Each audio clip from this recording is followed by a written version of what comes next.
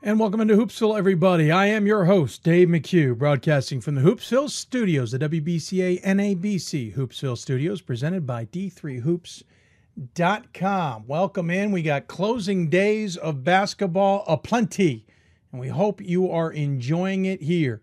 If you've got questions for us, join us at D3Hoopsville or hashtag Hoopsville. Email us hoopsville at D3Hoops.com. Join us on Facebook, Facebook.com/Hoopsville. We're on Instagram, though today we fell short of that. We apologize. But join us nonetheless on Instagram at D3Hoopsville. A ton to talk about today, a ton to look at today. We are getting you ready for the NCAA tournament. At least that is our hopes. We hope you, if you've got questions, let us know. We can talk about the new top 25. On the men's side, tighten up just a wee bit. Couple bids thanks to Augustana's near miss against, or I guess it wasn't a miss, but made it against Wheaton. Wheaton's another near miss for Wheaton. Lost a couple first place votes that went to Benedictine, closed the gap to within points. Interestingly enough, it basically means those who are voting for Benedictine number 1 do not have Augustana number 2. It shows you the gap there. It's very interesting. On the women's side, it's the status quo. It hasn't changed, and why would it at this point in time? But certainly plenty to talk about, and we hope you're enjoying it nonetheless. If you got questions, again, tweet us at D3Hoopsville, hashtag Hoopsville, email us hoopsville at D3Hoops.com, join us on Facebook at Facebook.com/Hoopsville, etc. We will try and answer your questions. We are going to get a ton into today's show and not add too much extra time. We will certainly go into overtime, go about 2.5 hours with this one. But we have a total of 7 guests lined up for this one. We will talk to Ohio Northern women's basketball, DeSales women's basketball, Husson, Lancaster Bible, North Central men's basketball, along with the winner of the CAC game between Salisbury and Mary Washington. Try something new tonight, a live interview post-game with the winning coach. The winner goes on to the championship in the CAC and will take on either probably Christopher Newport or whoever. If Christopher Newport were to stumble, obviously that would change.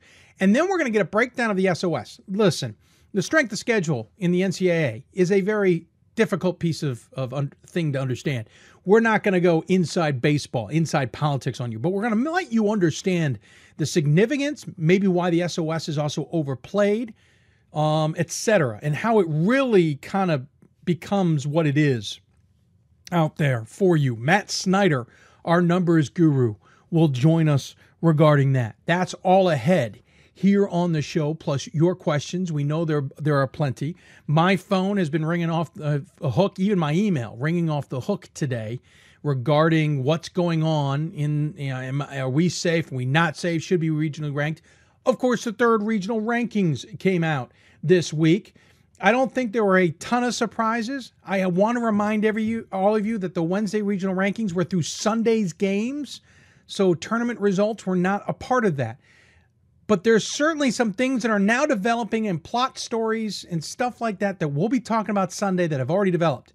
For example, in the Atlantic region on the men's side, pretty much everybody lost. New Jersey City, number 1 in the regional rankings, lost. Stockton, number 2, won. DeSales, number 3, lost. Brooklyn, number 4, won. Lehman, number 5, lost. Stockton, number 6, Staten Island, number 6, lost. I think. I got to get back to that Staten Island one. They put themselves in a boat here that the Atlantic may not get any bids despite what has been some pretty good basketball, despite what we've talked about all season of the CUNYAC being a pretty darn good conference this season. The top of the NJAC has been exciting. They may not get extra bids outside of the AQ this year. It's just mind-blowing when it comes to that. Central region, no real surprises here, except I think North Central has locked themselves into the tournament. We will talk to North Central's Todd Raridan coming up, though I think Elmhurst has now put themselves in some trouble. They are 5, I think arguably battling with Chicago now for 5-6, with Aurora and Carroll behind them. Elmhurst loses, especially maybe tomorrow to North Central. They may have played themselves out of the NCAA tournament, and this was a team with high expectations. And we've been talking about Chicago for the last few weeks, probably played themselves out of the tournament. Their numbers aren't that bad. They still may get to the table. If they get ahead of Elmhurst, they've got a good chance. Need to beat Wash U this weekend to pull that off. On the East, Plattsburgh's number 1, Rochester's 2. NYU was moved into 3rd. Surprisingly there, from what I was told, the National Committee made that move ahead of St. John Fisher. Their SOS is now above 500 at a 514, thanks to picking up timely wins. Their losses aren't helping them, but their wins certainly are.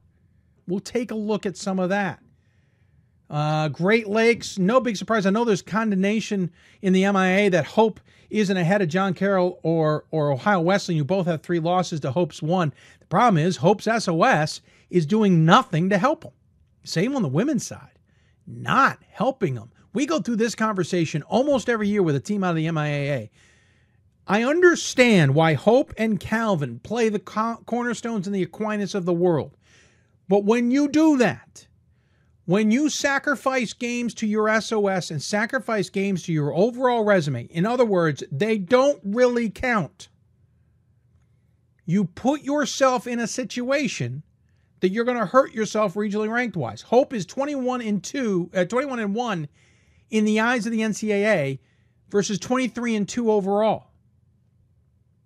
That is 3 games off their resume. That is 3 games not in the SOS. That is 3 games not chance of regionally ranked opponents. That's 3 games that cannot be looked at unless we go so far into the details of secondary criteria that the committee needs to. And then only is that going to really matter is if who they playing or who they're up against at the table also happen to play Cornerstone, Aquinas, and others.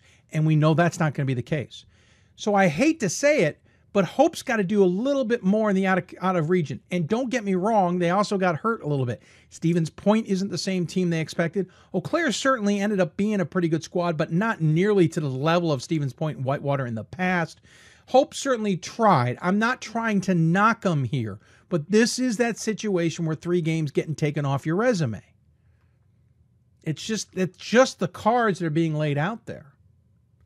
Mid-Atlantic, Christopher Newport, Susquehanna, Salisbury, Catholic, Scranton, Franklin, Marshall. No surprise there. Of course, those on the landmark board think I hate Scranton. And so when I said they're sitting 5th, lost in the semifinals of the landmark conference, that they're in trouble, I hate Scranton. No, they're in trouble. I went through their resume more. I go through Scranton's resume more every year because I get called out for hating them than I can ever imagine. It's just like when I don't like Catholic one year, I end up knowing Catholic's schedule way too well. I know the Mid-Atlantic way too well. It's a problem. Scranton's in trouble. They are 18-7 in the eyes of the NCAA. Ew, not good. Northeast, no surprise here except Johnson Wales up to 6. That's a good sign for them. May allow them to get an at-large bid. Should they take an upset in the AMCC, it would be their 3rd loss. The question is, Eastern Connecticut also in a danger area of whether they get an at-large bid. I can't imagine MIT would. I can't imagine Middlebury. Those are all teams behind Johnson and Wales. Even WPI is in trouble of whether they get an at-large bid. So Johnson Wales, nice to see them move up. They're right on the dividing line. South region, Texas, Lutheran, Lynchburg, Emory, Virginia Wesleyan. I don't think anybody's safe. I think Lynchburg, Virginia, I think they're all on the bubble. And there's an outside chance that TLU isn't going to host at home. It doesn't matter if they get in or not because it may all come down to geographics. And on the West, St. Thomas, Whitworth, Whitman, St. John's. I was saying to Pat Coleman the other day, I think Whitman ends up playing blocker here, not in a bad way. It's not like St. John's and everybody behind Whitman have a better resume per se, but Whitman's SOS getting to the table may hold them at the table a little longer than many would anticipate, which would block others in the West from getting to the table. On the women's side, I'm going to quickly mention the one that jumps out to me. That will be NYU in the East. They are 17-7. They are 2nd. They have lost 6 straight. It seems a little strange. I know I got a phone call and an email about this recently. It seems strange, but I think what they did, and I'm gonna use a term I think right now that is going to sound strange, but I think they, and another team like this would be on the men's side, would be John Carroll, built themselves a buffer. So NYU enters the last 6 games with 1 loss. They've got a win over Wash U. They've got a win over Emory. They've got a win over Chicago. They've got wins over Carnegie Mellon. In case they built themselves a buffer. And then they go into the last 6 games and lose them. But the only one they lost to twice, who's regionally ranked, is Rochester. Everybody else they split. They literally built themselves a 1-win buffer to allow that little accordion of a loss to still look good. Hey, 1-0 looks good, right? 2-0 looks awesome if you're talking about results versus regionally ranked opponents against a specific opponent. 1-1 doesn't look bad. So they started at 1-0. There was no pressure on them to have to win one except for Rochester, and they lost it. That's the only knock. The problem is they've still lost 7 games. They're still 17-7. Their SOS is a 6-15. It's insane. You compare them to Geneseo. Geneseo's SOS is a 528. There is a difference of 0.09. That's huge. Now, maybe there should be a bell curve expectationally here. The further you get away, at some point, that shouldn't mean as much as half of that distance. Does that make sense? So if that differential was 0.05, it's about the same as 0.1 because at some point, it's not measurable anymore. And I think that's where we're getting to here. But that's why NYU's second. I do think they lose against Brandeis. This one's over. And I think NYU's in trouble. They got to win this weekend. They got to stop that losing streak. We'll talk more about the men and women coming up in regional rankings. I'm sure you may have questions. I'm happy to answer those questions. Again, on Twitter at D3Hoopsville or hashtag Hoopsville. Email us, hoopsville@d3hoops.com. Join us on Facebook, facebook.com/Hoopsville. We'll also continue to monitor the scores from around the country, see what's going on. We'll update you when we can. However, we got a ton to get in, and so we have got to get to it. And we will get things going by talking women's basketball with a team who's about to take the floor. Ohio Northern women's basketball will take on Baldwin Wallace at 7:30, but not before we talk to their head coach, Michelle Durand. No, she's not coming off the floor to talk to us live. We pre-taped with her, but we'll talk to her coming up. By the way, you see this bag back here? This is a special treat for the Hoopsville fundraiser. We'll talk more about this bag as well. You'll listen to Hoopsville, presented by D3Hoops.com from the WBCA NABC studios. We'll be back with more Hoopsville, starting with Michelle Durand from Ohio Northern, right after this here on Hoopsville. I used to never really talk. Ever. I was afraid if I said something wrong, everyone would laugh at me. But then I started to play golf with Special Olympics. It helped me to find my voice. And now everyone else is speechless. With every basket and every stop, the skill of elite student athletes will be on display. The sights, the sounds, the intensity of an NCAA championship. It all comes down to this moment, and the winner takes it all. Be there to share the experience with your family and friends. The 2016 NCAA Division III Men's Basketball Championship, March 18th and 19th at Salem Civic Center in Salem, Virginia. Visit ncaa.com/tickets to score your championship seats today. College basketball lives in Kansas City at the College Basketball Experience at Sprint Center. The College Basketball Experience is the place to get your game on. It's not a museum, it's an experience you won't forget. Discover the history of the game in the National Collegiate Basketball Hall of Fame, featuring the Gallery of Honor, Mentor Circle, and Honor Theater. Suit up in the latest CBE logoed Nike gear at the CBE Hoop Shop. Elevate your game today and visit the house that college basketball built. With every basket and every stop, the skill of elite student athletes will be on display. The sights, the sounds, the intensity of an NCAA championship. It all comes down to this moment, and the winner takes it all. Be there to share the experience with your family and friends. The 2016 NCAA Division III Men's Basketball Championship, March 18th and 19th at Salem Civic Center in Salem, Virginia. Visit ncaa.com/tickets to score your championship seats today. Welcome back to Hoopsville, presented by D3Hoops.com from the WBCA NABC studios. Of course, you can interact with us on Hoopsville at D3Hoopsville or hashtag Hoopsville. Email us, hoopsville@d3hoops.com. Join us on Facebook at facebook.com/Hoopsville. There is a chat room alongside our YouTube window if you happen to be directly on the YouTube page. Though we'll admit we don't check that as often, so please use the other options to interact with us if you can. Of course, we're also on Instagram at D3Hoopsville as well. We know you have a lot of questions. We will try and answer them, whether they're for our guests off air, on the show, whatever. Be patient with us. We can't necessarily answer a question the moment you send it in, but we'll do our best. Jam-packed show, trying to fit a lot in. I want to also point out we'll be talking quite a bit about the fundraiser. We only have 3 nights left of that, and we certainly want to hit our goal. It's been a good day, but it could be better, as they say. We want to smash through our goal. We talked about that already, and we'll continue to bring that up as well. So full day talking to some coaches who are in the conference tournaments and even playing tonight. And that's the case for our first guest of the night, coming out of the Great Lakes region, Ohio Northern. Michelle Durand's program, 22-3 overall, 17-1 in the conference, in control of the OAC. They are actually playing tonight. No, we're not talking to Coach directly before she takes the floor, but we did want to get this interview before they start their game at 7:30 Eastern Time against Baldwin Wallace. So we go to the City of Salem Skype hotline, and joining us there is Michelle Durand of the number 10 Polar Bears. Coach, welcome to Hoopsville. Thanks, Dave. Appreciate you taking the time, especially on a game day, to join me here. Listen, first and foremost, 21-3 on the season, 17-1 in conference. Tremendous year. Yeah, we're really proud of what we've accomplished so far, but the year's not over yet, hopefully. This is true. Of course, 21 seasons in the last 5 years, nothing uncommon. 20-6 last year, 23-6 the year before that, 27-2, 21-6 back in 2012. You guys are certainly familiar now with this 20-win plateau. The program's come a long ways since the late 80s when it kind of disappeared from the national landscape. You've got to be thrilled with the consistency you've developed in the last 5 seasons. Yeah, I'm really happy with our progress, and you know, we've had some outstanding student athletes come to Ohio Northern that's helped us turn things around. Top of the conference, as we mentioned, you beat out Capital by 5 games. This wasn't even a contest by the end. Did you expect to have such a great year and dominate the OAC like you did?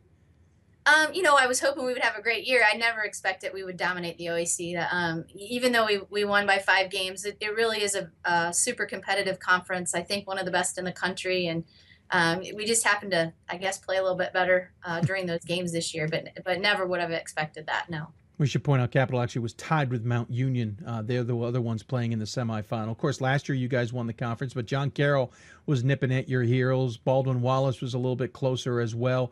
The year before that, John Carroll had won the conference. You guys had finished tied for third, really, behind them. I should say Baldwin Wallace was also on top of that conference. So you control everything here. Obviously, the semifinals, and should you win championship, have to come through your gym. That's certainly a nice advantage this time of year, to not have to travel, to not leave Ada, to have to come through the sports center. But how much is it also one of those where you lose focus maybe because you don't have that time on the bus to kind of get ready for a game? I don't know. We really like to play home in Ada. It's good for us. So I think it's been a real positive, actually, not to have to get on the bus, especially today. It's snowing a lot here, and so we're better off being at home. So I don't think it's been a distraction at all for us to play at home. I think it's a definite advantage for us. Certainly, and that's why home court advantage is always a good thing. This season, you've lost 1 in conference. It was to Capital, who's a darn good team, 58-45. That was back late January. You've been on a tear since then, and you were on a tear before that. The previous loss was to Thomas More, and by a respectable, considering them, 14 points. What has been the key the last 2/3 of this season that has allowed you guys to kind of, as again, walk away from the conference and really have such a great season? I think it's been our defense. I think, you know, we try to come every night to play defense. We think that wins games, and then our rebounding. I think both those things travel well. And I think if you play defense night in and night out and you rebound the ball, you have a great chance in every game you play. Of course, beginning of the season, again, started 2-2. You lost to Rochester, which looks awesome, too, because they're number 1 in their region. Thomas More looks, you know, again, respectable loss there. But what did you guys learn from those games? You had a pretty challenging out-of-conference. What did you guys learn from those 2 games in particular that you may still be using to this day? Well, I think, number 1, it helped prepare us for a really tough OAC, for sure. The Rochester game was a really nip-and-tuck game. I think it ended up being 12, but it was a nip-and-tuck game the whole way. And actually, the Thomas More game, we led that game at halftime, and we're real close into the 3rd quarter. Now, they didn't have Sydney Moss, so that was a big difference, I think, for them. But both those games, I think, gave us a little confidence in that we could perform on a big stage. Out of their out-of-conference games, certainly around that point, you beat a good center squad. That was at Thomas More as well. You beat Defiance earlier this season, beat St. Vincent. You got a win over Ohio Wesleyan. Case Western Reserve, who's regionally ranked as well. You're sitting third in the regional rankings with a very nice SOS number and obviously a very good in-region record. Do you feel comfortable, and I know I hate asking this of coaches because I don't know what they really want to say, but do you feel comfortable that no matter what happens this weekend, you guys are probably going to march on to the NCAA tournament anyway? I got to be honest, Dave, I don't feel comfortable at all. I don't. I think we have to win at least for sure tonight. I don't know about Saturday, but I think we have to win tonight. I think our region is extremely strong, and I've been left out before. We have been, I should say, and so we're not taking anything for granted. I think we have to win tonight. Another factor, too, is you kind of closed the gap with Hope just a little bit, thanks to their loss against Calvin this past weekend. Furthermore, should they lose and you continue winning, there's an argument that the resumes start to even off a little bit, and there's a chance that you might slot into the second spot, which would mean hosting the opening weekend potentially. Obviously, this is more conjecture than anything, but how important would it be to make sure you get a couple wins to just position yourself accordingly?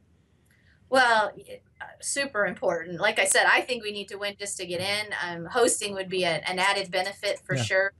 We go out every night. We want to win games. So tonight will be no different. And we think we need to win to get in. So that's the most important thing, I guess. Certainly, that's not a bad mentality to have, no matter what situation you're in. We'll be talking to Lancaster Bible later in the show, who's undefeated and need to win to get in on the men's side. Baldwin Wallace, your opponent tonight. Obviously, you took care of business with them earlier this season. You beat them in mid-January by 4 at their place, then beat them resoundingly by 19 just 2 games ago. Obviously, seeing them immediately after a drubbing can be a mixed bag. How are you guys preparing for this one? Well, we're doing a lot of the same things. I mean, we were successful, this last time out, but Baldwin Wallace is outstanding defensively, and we got a lot of really good athletes on their team. The games, both those games, the one in Berea was actually really tough. We didn't lead that game till the end of it. And then the other night, even though it was a 19-point game, it was pretty close most of the way. And so we're certainly not taking them for granted. We've got to come out and play our best basketball tonight to be able to win. And beating a team 3 times is really, really difficult, as you probably know. Yeah, especially the team that's at the top of the conference, like Baldwin Wallace has been the last few years. Defense has obviously been the key for your team. You're only averaging 53.7 points a game allowed, while scoring 70.5 along your side. Not that defense isn't something we've grown accustomed to necessarily, but what's been the secret in the sauce, as it were, this season? From a defensive standpoint, or just in general, I think we work really, really hard every day. I mean, it's something I stress over half our practice every day has been defense, and the kids have bought in. I think that's the real secret, is you get them to buy into defense, and they really take pride in it, and they just work really hard at it. So I think that's been the secret in the sauce, I guess. Of course, they say defense wins championships, so obviously that'll be what you're trying to do. How hard you got this Baldwin Wallace game? And you say you're leaning on what worked back on the 17th, but how hard is it at the same time to not rely on just that game and understand that they're going to bring in some new quirks that they're going to try differently? It's really hard. The one thing I will say is our kids know Baldwin Wallace is an outstanding program, so they won't take them for granted. I know that, but it's really hard, especially to play a good team 3 times. And we know, we talked about it yesterday. We were expecting everything. They're going to throw everything at us. They have to try to beat us. And so hopefully we'll be ready for everything. Of course, last year, unfortunately, was the OAC tournament semifinals where you guys had your season come to an end. Capital beat you. You didn't get that at-large bid after back-to-backs in 13 and 14. Does that drive this team in any way? I know it probably drives you and the coaching staff, but how much does the team still kind of have a little bit of an edge for that result last year? They definitely do. They definitely have an edge. They won a conference tournament championship. This senior class has won 3 regular season championships and just 1 conference tournament championship. So they really want to get that that tournament championship. Yeah, certainly the back-to-back NCAA tournaments the previous time, and then this driving force. Tell me about this senior class, though. As you pointed out, you guys hadn't been to the NCAA tournament since '89. They come in their freshman year, they're in the tournament. Sophomore year in the tournament, just missed out last year. Certainly marching their way towards it this year. This has been a culture, not a culture changing. I don't want to say it that way because certainly the culture for a long time at Ohio Northern's been good, but it has been a progressive movement forward for this program, for this class.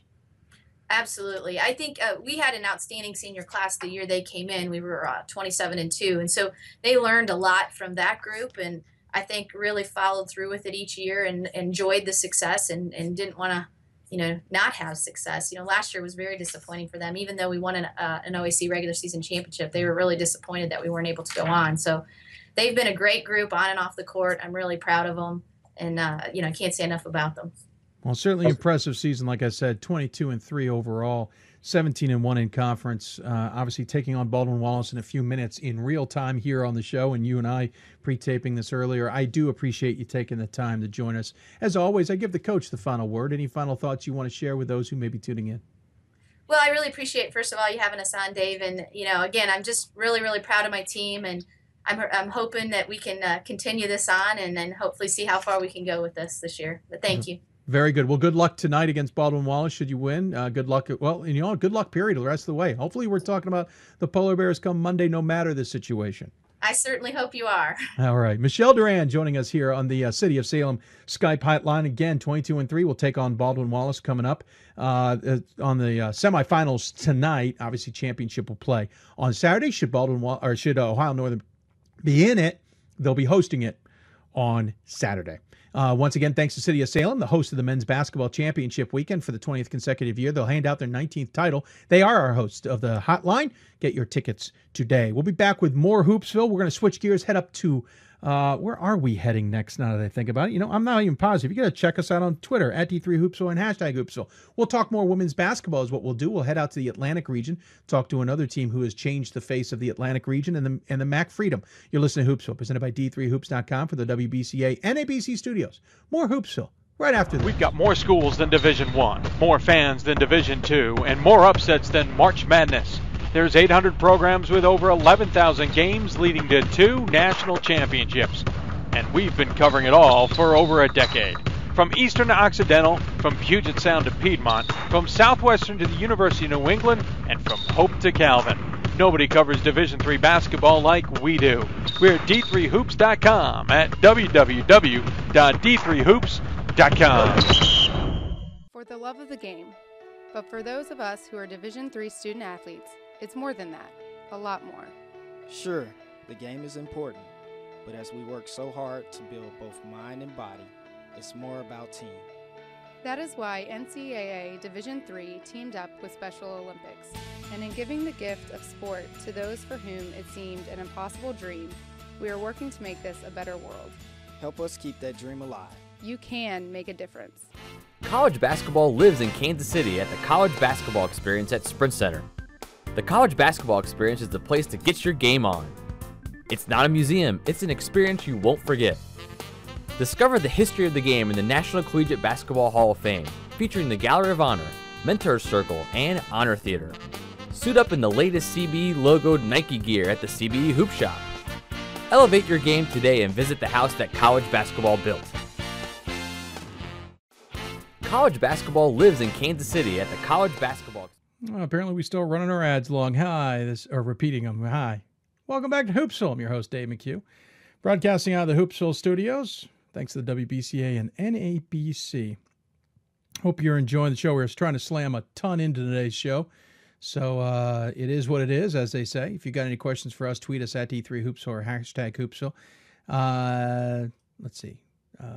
Join us on Facebook, facebook.com/Hoopsville. Join us on Instagram if you want, at D3Hoopsville. Lots of options to interact with us. You even have the chat room in the YouTube page, but to be honest with you, that is one that is hard to maintain, but we do have it. We'll try and keep an eye out on it nonetheless. Thanks for tuning in. We're trying to answer your questions. We're trying to talk to as many coaches as possible as well. We're also trying to keep track of games going on today, and we'll keep that up. For example, so far in men's basketball, no real surprises early on, but we'll keep an eye out just in case there's an upset. Let's keep talking women's basketball, though, and talk about a team that has flipped the situation, as it were, in the MAC Freedom. This has been FDU Florham over the last few years in charge, and this year it's been DeSales. A little bit of a slow start. They started the season 4-4, but since then have only lost 2 games. They are 16-2 since the first 8 of the season. They will host FDU Florham in the title game on Saturday at 1:00 with a chance to go to the NCAA tournament. So we figured it's high time we talk to the Bulldogs. So joining us on the Hoopsville hotline is their head coach, Fred Richter. Coach, welcome to Hoopsville, sir. It's always a pleasure. Thank you for having me. I appreciate it. Well, I appreciate it as well. Of course, that 4-4 start was right before we got the chance to see you in Salem, or in Salem. Let me try that one again. In Las Vegas, where we got a chance to see you play Millsaps and Laverne and come out with 2 big wins, 58-43 and 69-50. That kind of was the start of this recent campaign with only 2 losses since that point. What's the difference in the 2 halves of the season for you guys? Some of it had to do with the fact that we started 3 freshmen at the guard position, and they certainly have matured. One, unfortunately, is hurt now for the rest of the season, but the other 2 are doing quite well. And second part would be the fact that our schedule was beyond tough to start the season. We played Scranton in our own tip-off final. Had them at 24 in the second and at halftime, and then they took good care of the ball in the second half and good care of us defensively and game. But we've also played Stevens, Muhlenberg, Moravian. We had quite a schedule, and I really think that helped toughen us up for the rest of the season as well. Yeah, you certainly did have a tough schedule. You pointed them all out there: Scranton and Moravian and Manhattanville, Muhlenberg. Of course, you got into, like I said, you played Millsaps and beat them out there in Vegas at the D3Hoops.com Classic and beat them by 15. I'll freely admit, when I watched you guys in Vegas, I wasn't overwhelmed. It wasn't like there were players who were just blowing you out of the arena going, wow, it was just a whole team effort. There was lots of different pieces and lots of different plays that kind of kept you guys in it or kept you guys well in advance, or well in front. Very much a team effort, it seemed.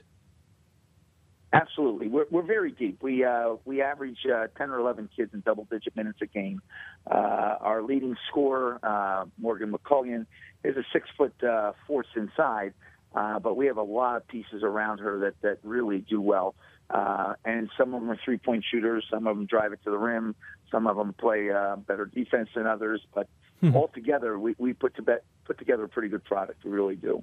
Yeah, so, since we've seen you, and obviously since the holiday break, basically, because between the Muhlenberg loss and the 12th of December, then you had the first game at the D3 Hoops Classic on the 28th. So that was your break. Since then, as we said, 2 losses. One was Delaware Valley and one was the FDU Florham. You've split on the season with FDU Florham, both winning on the opponent's court, interestingly enough. And obviously you now will face them a third time for the championship game. You lost to them just the other day by 18, or back on the last weekend. Previous to that, you beat them by 13. They're also a different team since the 2 times you've seen them. They've been going through a little bit of an interesting season themselves. What do you expect from Saturday's game? What FDU Florham team do you expect to see on the floor? Well, they're very talented at 3 positions for sure, and it's not like they're mincemeat at the other positions. But Shalette Brown is a heck of a player at our level and very, very difficult to deal with in our situation, in that we're not that big and strong at the 4 spot, but we will challenge as we did at their place. We probably played our best game of the year in early January there, and actually won by 23 and was never in question. We just took off and went. And the game most recently at our place, they pretty much did the same thing to us. They got started and took off and went with it as well. So in many ways, both teams have changed a lot since the games, and it'll be a very interesting game. We mirror each other very closely statistically, averaging a little over 70 points a game and giving up 58 points a game. We have exactly the same record overall. Just like I said, it should be a very, very interesting game. How important is it that this one's at Bellera Hall? You guys are getting them out of their place where they have dominated the last few years, obviously on their way to a national championship along the way at one point. How important, though, is it that you're going to make them have to play in your gym? And it is one of those quintessential Division III small little gyms. How important is it that it's at your place? Well, I'm not sure. We're the only team to beat them at their gym this year, Right? And we lost them at our gym. We didn't shoot well in our own facility, which was disappointing, obviously. And they did shoot pretty well. So the home court advantage is nice. We don't travel; they do. We played at home as they did on Wednesday. We both have a pretty good run going. Like I said, I'm not sure it's going to make a big difference. Both teams are probably more pumped and more prepared than they are worried about the location of the game. By the way, you barely got into this game. Let's point out the fact you needed a buzzer beater, something I meant to show before this segment started, to get into the game. And talk about great passing. Well done. Nice little pass around the outside to get it inside. We'll show it to everybody at the end of this segment. But, skinning your teeth, as you could say, Coach, to get into this one. But how much is that something that can also fire up your team and make them even more motivated? Well, we're certainly excited by the last play of the game. We actually dominated the first half. And then the second half, they came out and played awfully well. And we missed some layups. We had some turnovers, missed some foul shots, and they took advantage of every situation. So that we were really in a bad place at the end of the game. And our young ladies executed a play that we actually drew up on the board, which we don't do that often. We try to prepare, but we didn't have a timeout for the last play because it went out of bounds after the play sailed the first time. We actually ran exactly the same play with obviously a much better result. First one resulted in Morgan McCullion missing a layup. The second one, she made a little 5-footer under duress from a great pass from Jen Napolitano and maybe even better pass on the inbounds from Caitlin Kelly. So, there were a lot of good things to it, a lot of confidence. We've been all over the web with pictures from different angles of the winning basket and our girls going crazy, and the excitement is heavy on campus, and it's neat to be on a college campus when this kind of excitement happens. No, I'm quite sure it is. Interesting enough, your season's kind of bookend here at the end. FDU Florham was back on the 13th, then you played Manhattanville, then Eastern, then Manhattanville, and now FDU Florham. You're seeing these opponents back to back, which is a little bit sometimes of a quirk of the schedule. Does that kind of wear on the team, though, at the same time? Jeez, we're seeing these guys again.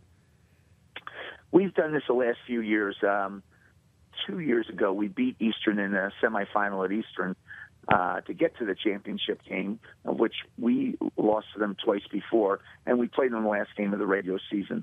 So it's something that in a small 8-team league tends to happen, and that's just the way it is. Our girls have handled it pretty well. They like being a little more familiar with the teams, being in so many things that they're involved in. Sometimes they forget what a team does or what kind of game it was if it's 6 weeks apart. So it's I think in many ways benefits all of us. And let's talk about quickly before we let you go the turnaround. You guys were 12 and 12 last year, 14 and 12. Yeah, 14 and 12 last year after a 20-7 season the year before that. Now you're back in the mix at 20 and 6. And this is a relatively young team. You only have 2 seniors on the squad. Just one of those 2 seniors is one of your top 5 scorers on the squad. This is a tremendous turnaround in a quick period of time with a young team. A lot of it has to do with our guard play. We have 2 freshmen that are playing the guard spots for us that I like to call them combination guards because they can both bring it up, they can both score it, they can both drive it, they both defend. It doesn't matter which one has the ball to initiate offense or the fast break. And we handle pretty well with them in charge. Morgan McCullion continues to come along as just a tremendous inside force and somebody that people will certainly be looking at as an All-American in the next year or 2. And then we also have Jen Napolitano, who has just made second team All-Conference, started her first game in the 7th or 8th game of her senior year, has just come on phenomenally. Her best big game so far this year was the first time we beat FDU. She lit them up for 22 or 23, a number of threes, and just really played awfully well. So it's been a nice mix. It's quite a change in style. We're able to play much better defense, especially man-to-man. We've been a little more exciting and a little more fast-breaking. We're average 9 points more a game this year than last year. So we're a little more up-tempo. We're actually much more fun to watch as well. You're sitting 4th in the regional rankings. FDU Florham sitting 5th in the regional rankings. What does your gut tell you about an at-large opportunity if that is what's needed to get into the NCAA tournament? I think we're both in bad shape if we don't win on Saturday, to be perfectly frank. The top 3 teams in the region are all from the New Jersey Athletic Conference, and they're the ones that are going to get a second bid out of all of this, I would imagine.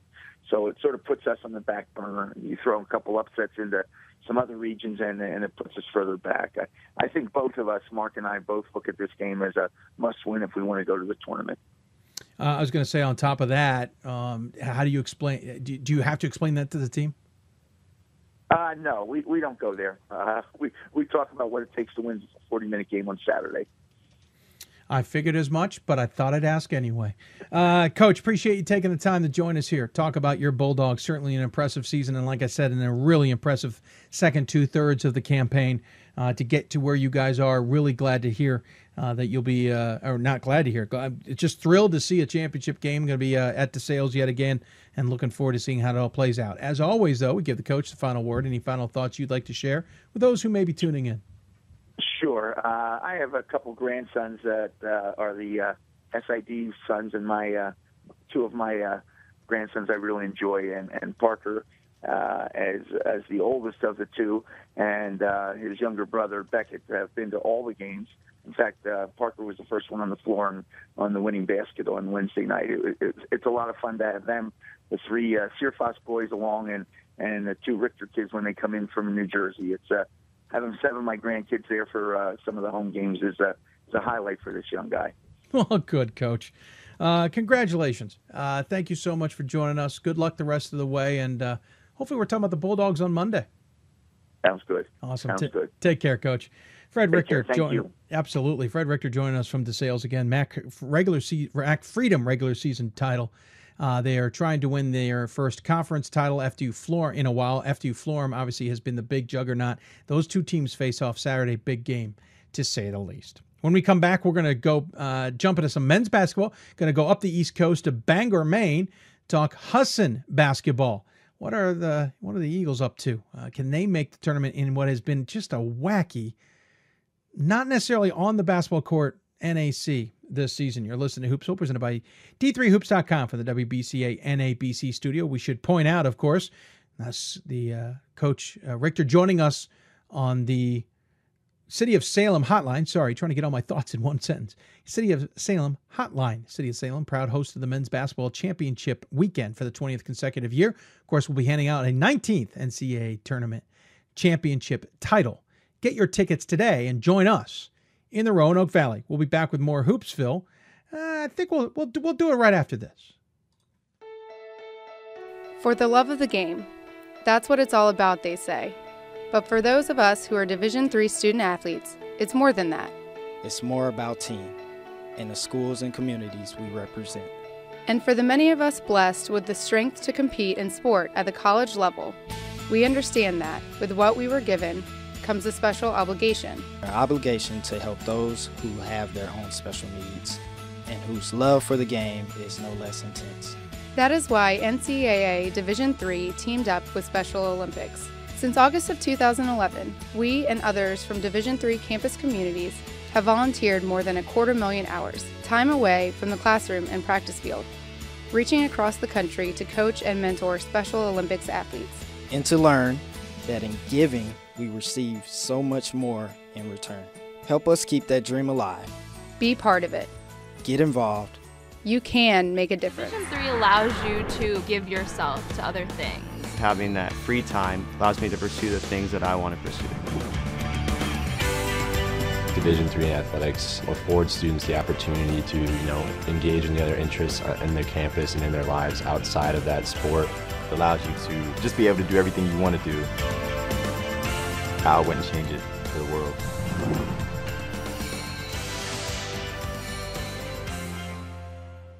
College basketball lives in Kansas City at the College Basketball Experience at Sprint Center. The College Basketball Experience is the place to get your game on. It's not a museum, it's an experience you won't forget. Discover the history of the game in the National Collegiate Basketball Hall of Fame, featuring the Gallery of Honor, Mentor Circle, and Honor Theater. Suit up in the latest CBE logoed Nike gear at the CBE Hoop Shop. Elevate your game today and visit the house that college basketball built.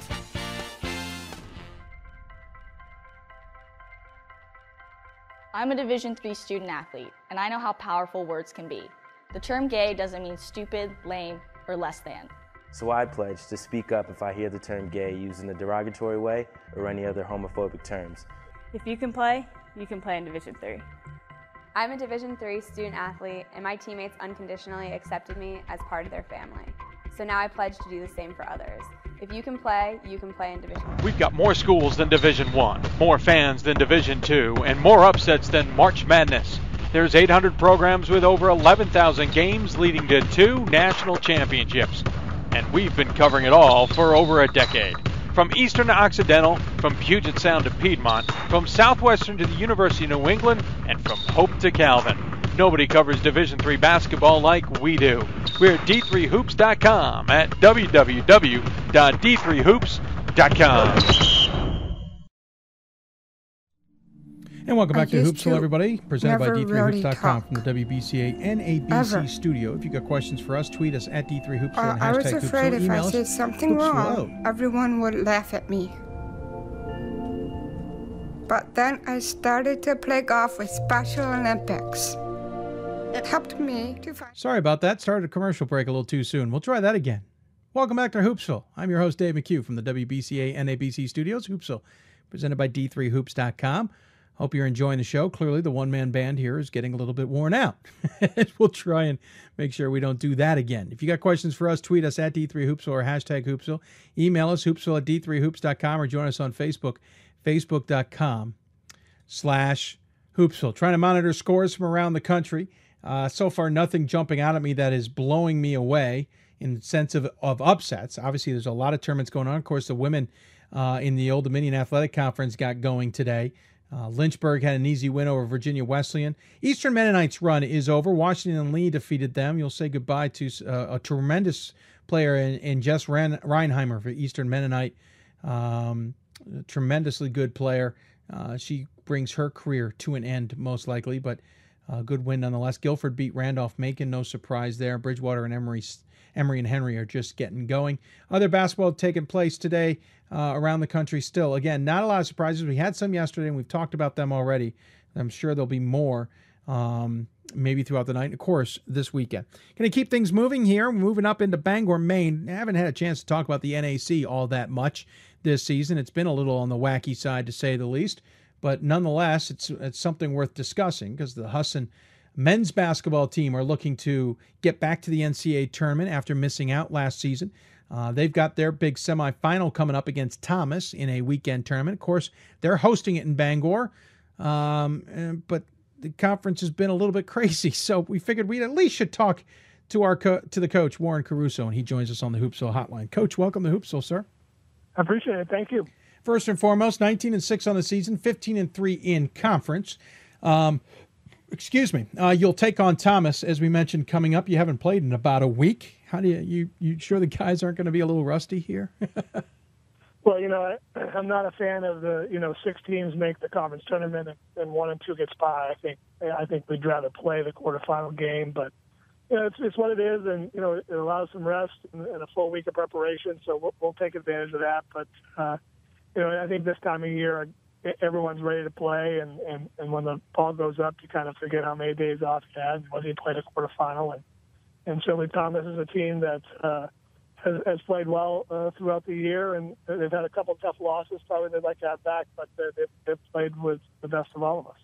I want to talk a lot about your team, but I want to get the elephant out of the room as fast as I can, if you don't mind. Let's talk quickly about Green Mountain. They technically finished on top of the conference if you're on a website like ours, which can't control whether those games count or not. But interestingly enough, a strange scenario, let's call it, with Green Mountain in the sense that they ended up not counting for the postseason. Their games ended up not counting at all for the overall conference title. How hard is it to not only be playing a team that now no longer counts, but just have the political craziness that was going on in the first place this season?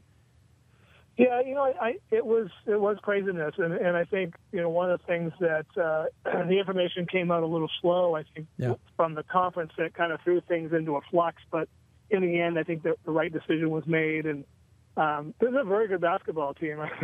They're as talented as anybody in certainly the New England area, and they were a handful. But it was a difficult scenario for our guys. But both games we played right there, and we lost it in the last minute of play, and it was a quality game for us to play. But as you know, mental approach to every game plays into the effect, and I can't help but believe, given the circumstances, that didn't affect the game some way. Sure, I was going to say, it's a game that doesn't even count. How do you keep the guys motivated in some way, shape, or form?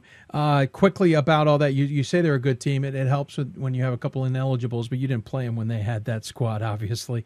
Back to you guys. You played only 7 games in the opening part of your season through mid-December, so you had to slam the rest of your schedule into the backside of it starting on January 2nd. That's a lot of basketball, especially in wintertime in Maine when anything's possible about moving games around. How difficult has it been, and are you guys maybe a little tired, honestly, from what has just been a very difficult second 2/3 in a very much smaller time frame than everybody else? Well, we found a good rhythm. We had a stretch. We went 31 days between home games, and we actually won. When we came back from break, we entered what we thought was a very critical stretch with 4 games on the road, and 4 conference games on the road, and actually won all 4 of them. And what really hurt us was the 8 games in 16-day stretch that we had in the middle of January. Yeah. And the last one was the Johnson game that unfortunately we ended up on the wrong side of. Johnson played very well that night, and we did not. But really, after that, we found a good rhythm, and we had just the weekend games the following, and then we followed up with just the Wednesday and Saturday. So I think we found our legs back, and I'm a believer that in the second semester, guys want to play. I mean, at this point, practice is, trying to keep fresh and tweaking, and we found a good rhythm, and our guys responded well. Again, that 8 games in 16 days, we'd like to look at that a little bit. Maybe Coach will do a little better job scheduling that stretch next year. But if you look at the 2 non-conference games we played in the middle of it, we played Colby and Bowdoin, the 2 NASCAC schools. We played extremely well at a very high level in the middle of the weeks in which we could have had letdowns. So I think we learned a lot about ourselves. We certainly tested ourselves. As you know, our conference plays Friday, Saturday, every weekend. And so, playing multiple games in the week, I think caught up to us in that stretch. But for the whole, our guys handled it very well. Interesting enough, I mean, you look at your schedule, it's a lot of Maine teams, certainly a bunch of New England teams as well. It's not necessarily a schedule that's built for an at-large opportunity. I think it's kind of, you guys probably know the situation you're in the NAC. It's probably a one-bid only type of league. Even when you guys were, in and out of the national rankings a couple of years ago, the scenario was the same. Going into this that you've got to win the AQ and there's no other way to get in. Is that maybe a blessing in some ways because there's just no added pressure? Well, it's what it is. I mean, I think we're very conscious of where the MAC stands. There was only 7 non-conference games. Even if we played 7 regionally ranked teams, I said the schedule would still probably not be good enough, even if we had success with that schedule. True. To get us the AQ. So we're very, very aware of that. We've fought and trying to get less conference games to increase our non-conference schedule unsuccessfully. But I think it's good. You look at being tested. 18 conference games is a long road. This is the first year I think a team has. We had the number 1 seed 2 weeks to go in the year. I think that probably hurt us more than anything. But, at the end of the day, we come from an NAI roots, which back in the day there was only 32 bids and you had to win to go.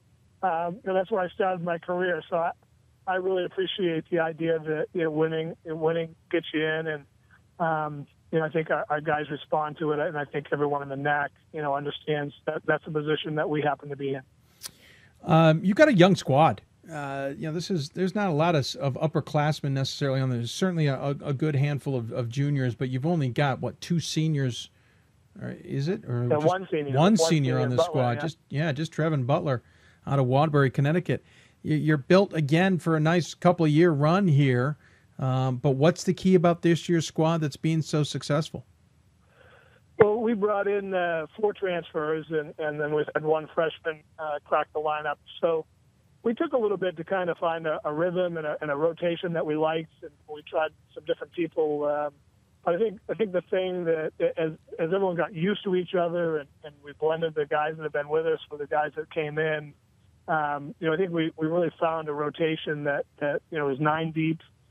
We can even go 10 at sometimes. So 9 and 10 look very similar as far as what they do, and we've got Butler and Anderson who are I think A-level players in New England, and so I think we've got a good blend. We were really hurt a year ago with a young team. We had 9 freshmen on the team a year ago, and really ended up with about a 7-man rotation at the end with no bigs. And really, we had to address that in the off season, which we've done well. And so I think we do a little bit of everything. We've got guys that can shoot it. We've got 2 bigs that do their job inside. And though we've only got 2 guys averaging double figures, if you look at the other 7 guys playing and you put the 2 guys splitting the 40 minutes, the stats are very, very positive. So we like our rotation. We like how we've learned to play, off and through Anderson and Butler. I think it makes us a tough matchup. Each night we take the floor. Listen, I know Bangor, Maine, and I don't know anybody in their right mind from Pomona Beach, Florida, San Bernardino, California, Fort Lauderdale, Florida, or Miramar, Florida, or Kissimmee, Florida, who would go, oh, let me go to Bangor. How in the world are you convincing them? And Lockhart's got to get even extra credit because he went to Eastern Maine Community College for a year to get them to come to Bangor, Maine from beautiful sunny locations. Yeah, Hudson's a special place. I think it's a real comfortable environment, and our key is to get them to campus. They don't come to campus, they don't sense that. They don't look at the weather report. But I know probably a lot of coaches say it, but Bangor's a great community. It's a safe and comfortable community. Yeah. We have a successful basketball program. And, I got to tell you, look at the Anderson, Raheem Anderson, he was not heavily recruited out of Florida, and he's a very good Division III basketball player. So we've been fortunate to find some guys from different places that, maybe weren't being overly recruited, and we were at the right place at the right time. And it's been a good fit for our program, and we found success. And we're not, we spend a lot of time on the road. I'm in Florida probably 5 times a year. We're not going to win probably a lot of New England recruiting battles, because we're in the NAC and there's certainly higher profile conferences. So, we've got to go beyond those borders to find the guys that we think we need to compete. And I think over the last 5 years we've done a good job of that. Coach, you're probably the only person I know who probably goes to Florida not during the time that most Mainers would go to Florida and comes back with recruits. It's pretty unique, to say the least.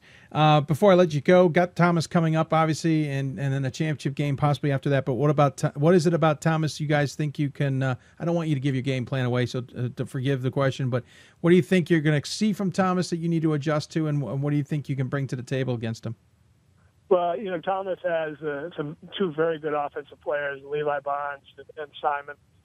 Both one's averaging 16, the other one's averaging 21. Levi's a senior that's hungry to have this next level of success. It's really got to be conscious of him and making sure that he doesn't control the game on their offense on the floor. And defensively, they do a nice job mixing some defenses between man-to-man and some full court pressure and a couple different zones. And, recognizing those, keeping our floor balance, and then making sure we get the ball in Butler and Anderson's hands to make sure we have success on the offensive end, I think, are the keys. And as you know, this time of year, you're going to play with a higher level of intensity, but yet find that comfort level of performing, when your season's on the line. And we're confident our guys will be ready to go this weekend.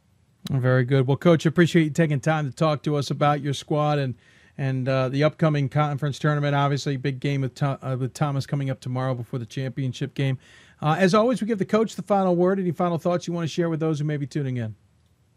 Well, I think Division III, we're hosting both the men and women, and been really promoting the idea of getting out to see Division III games. And I'm speaking to the choir, but there's some great basketball play at this level, and some guys that are really skilled, and particularly the ability to shoot the ball. And games usually played with a lot of pace. So we look forward to a great weekend. And I know all over the country, there's a lot of Division III games in those home sites, and really encourage people to get out and see it and experience, because it's a special brand of basketball. Coach, I'm a choir that doesn't mind being preached to a few extra times. I agree with you entirely, and I don't mind hearing it more and more. So, good luck. Appreciate all that you do to promote it, and thanks for having us on, and we always appreciate that. Thank you, Coach. Good luck the rest of the way, and we'll be looking forward to seeing how it all plays out. Hopefully, we're talking about Husson on Monday. Right. Thank you very much. Take care. Warren Caruso joining us from Husson. Again, team is 19-6 overall, 15-3 in the conference. They are the top dog in the conference, despite what you might read otherwise. Green Mountain not taking part, not eligible. Those games against them did not count towards the conference race. So I should say 15-3. It's really 14-2. But they will host Thomas. It doesn't matter. In the semifinals, the championship again on Saturday, all in Bangor, Maine. Good luck to Husson. We'll see how it all plays out. Going to take another break. When we come back, we got plenty more ahead. We're going to talk Lancaster Bible about why an undefeated season is the only way they're going to make the NCAA tournament. We'll talk to North Central, whose scenario has played out a little bit differently this year, why they're in better position to make the NCAA tournament, even if it has to be an at-large. Then we'll answer some of your questions. We still will talk to the winner of the CAC men's semifinal. Something new on the show, we'll talk to Salisbury or Mary Washington. We don't know who yet. We'll keep an eye on that. Last check. Sorry, I had a score for you and then misplaced it. Bear with me. Last check, Salisbury was in the lead. Of course, the game's being played at Salisbury. Salisbury leads 44-39. They are in the second half. That was the score. They are not. That's not the score now. It's the score I got last. And then we will talk SOS. What is the SOS? Why is it considered so important? Maybe why is it relied on too much? We'll talk to our numbers guru, Matt Snyder, about the SOS coming up. You're listening to Hoops Hope, presented by D3Hoops.com for the WBCA NABC studios. Coach Caruso and all our guests, brought to you by the City of Salem Hotline. City of Salem hosting the Men's Division III Championship Weekend for the 20th consecutive season in the Roanoke Valley. Come down and watch them hand out the 19th NCAA Men's Basketball Championship in just a few weeks. We'll be there. Join us. Get your tickets today. More Hoopsville right after this. I used to never really talk. Ever. I was afraid if I said something wrong, everyone would laugh at me. But then I started to play golf with Special Olympics. It helped me to find my voice. And now everyone else is speechless. With every basket and every stop, the skill of elite student athletes will be on display. The sights, the sounds, the intensity of an NCAA championship. It all comes down to this moment, and the winner takes it all. Be there to share the experience with your family and friends. The 2016 NCAA Division III Men's Basketball Championship, March 18th and 19th at Salem Civic Center in Salem, Virginia. Visit ncaa.com/tickets to score your championship seats today. College basketball lives in Kansas City at the College Basketball Experience at Sprint Center. The College Basketball Experience is the place to get your game on. It's not a museum, it's an experience you won't forget. Discover the history of the game in the National Collegiate Basketball Hall of Fame, featuring the Gallery of Honor, Mentor Circle, and Honor Theater. Suit up in the latest CBE logoed Nike gear at the CBE Hoop Shop. Elevate your game today and visit the house that college basketball built. Every basket and every stop, the skill of elite student athletes will be on display. The sights, the sounds, the intensity of an NCAA championship. It all comes down to this moment, and the winner takes it all. Be there to share the experience with your family and friends. The 2016 NCAA Division III Men's Basketball Championship, March 18th and 19th at Salem Civic Center in Salem, Virginia. Visit ncaa.com/tickets to score your championship seats today. Welcome back to Hoopsville, everybody. Of course, it is a crazy Thursday show presented by D3Hoops.com from the WBCA NABC studio. I'm your host, Dave McHugh. We are in the closing days of the 2015-16 regular season.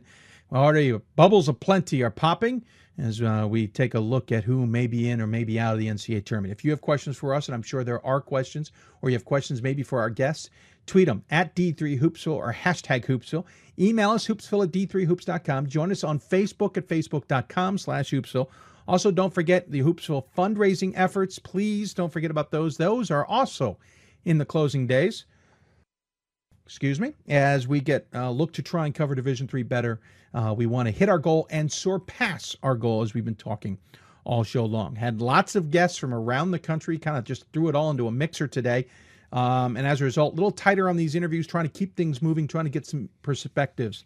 One of those perspectives would be the story that everybody's maybe talking about on the men's side, and that's the fact that you might have to go undefeated to make the NCAA tournament. At least if you are Lancaster Bible, that is the situation. They are not regionally ranked. They are undefeated. They are hosting their conference tournament, and basically the message you can receive in all that is, if you don't win your conference tournament, if you do not go undefeated, you will not make the NCAA tournament.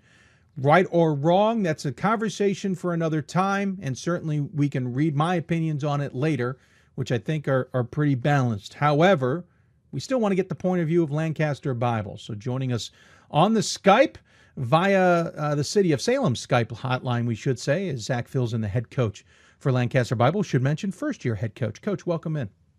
Thank you. Thanks for having me. Absolutely appreciate you taking the time. All right, let's. I put the cards on the table there. You're 25-0. You've got at least 2 more games to qualify for the NCAA tournament. You got to win the semis against SUNY IT. You're going to have to win the championship game. They're at your place. What's the mindset, at least from your point of view, heading into the weekend? I think the mindset is the same that it's been really all year. These guys have set the goal of winning the conference tournament championship. They've fallen short the last couple of years, so it's something that they've really been desiring and aiming for and working towards. And that's kind of where the mindset is. Put aside all the 25-0 and bubble talk or whatever. I mean, we know we have to win to get in, and that's kind of where the mindset is. Let's have a great weekend. Let's play well. And see if we can get this thing done. So that's kind of where we're at, trying to put aside all the other distractions and just wipe the slate clean. We're 0-0 for this part of the year and see what we can do. That's the interesting thing is, obviously, you're a first year, but this team has missed out the last 2 years. They have been the favorite coming out of this conference the last couple of years and fallen short, interesting enough, in the conference title game and interesting enough on their own home floor to miss the NCAA tournament. The difference is they've already had losses on their resume in those years. This year, they don't have any losses, so that's about the only difference. But you're right. At least the team has some motivation here that maybe, you guys aren't new to this equation necessarily.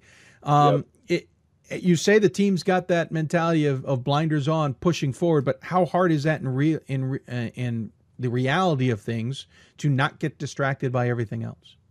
I think it can be difficult. I'm not going to lie. It can be, especially when some of these conversations are new territory for us as a program, where you talk about national rankings or desiring to be ranked in the region or at large talk, like has never been in the consideration. So it's new, but we're continuing to be loose about it, to understand. And we understand our position that we have to win to get in. So that's kind of where all the focus is right now. We were excited to accomplish the feat of going undefeated in the regular season. But now our mindset is, let's wipe that clean. That's behind us. It's time to get focused and get ready to go for the weekend. Interestingly enough, in a situation like this where you have an SOS of a 422 and I look at the 7 games you can play out of conference, I turn to the coach and go, what were you thinking schedule-wise? You weren't in control of the schedule. You picked this all up in June. And granted, there's some teams on here that were misses. Messiah over the last few years has been pretty good, that this was a down year. Yep. But there's some others on there that you kind of go, wow, that game wasn't necessary. You have a solid, impressive win over Franklin and Marshall at the Messiah tournament. That certainly put you guys on the radars for everybody, and you've lived up to that hype. And nobody I see doesn't tell me you're a good team. Yeah. But how hard is it to now have to still prove that?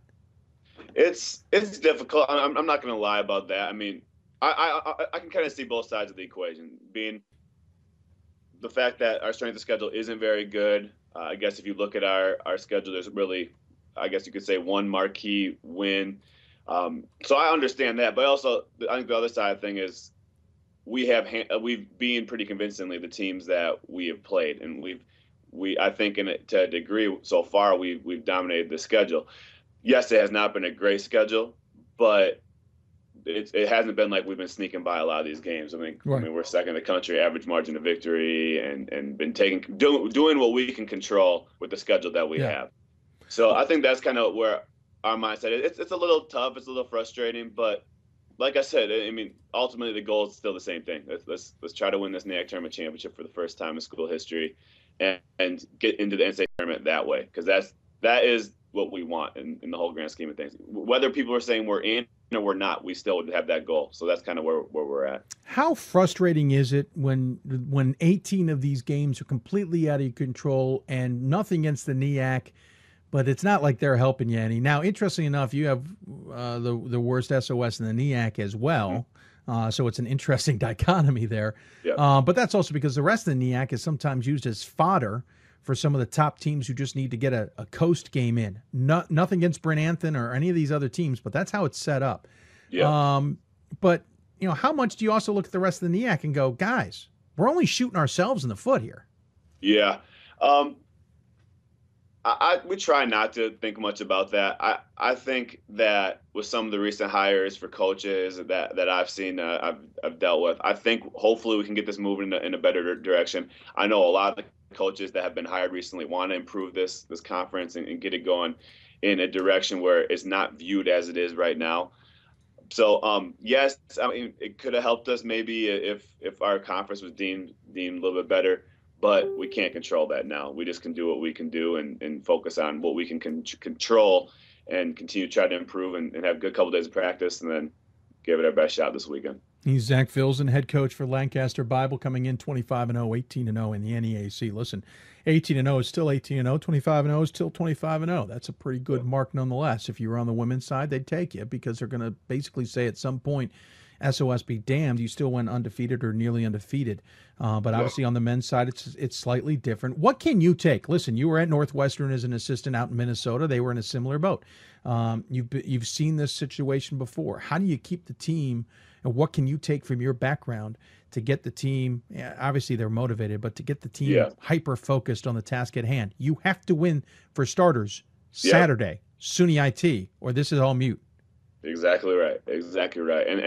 And the guys understand that. I really believe they understand what's on the line. They understand how we need to go, and it's not going to take much motivation on my part or much pleading with them to focus to get this done. It's going to be more, can we play loose? Can we play confident? Go out there and play like we want to play. So that's kind of where our mindset is. That's what we've talked about so far this week. Is let's play loose. Let's play confident.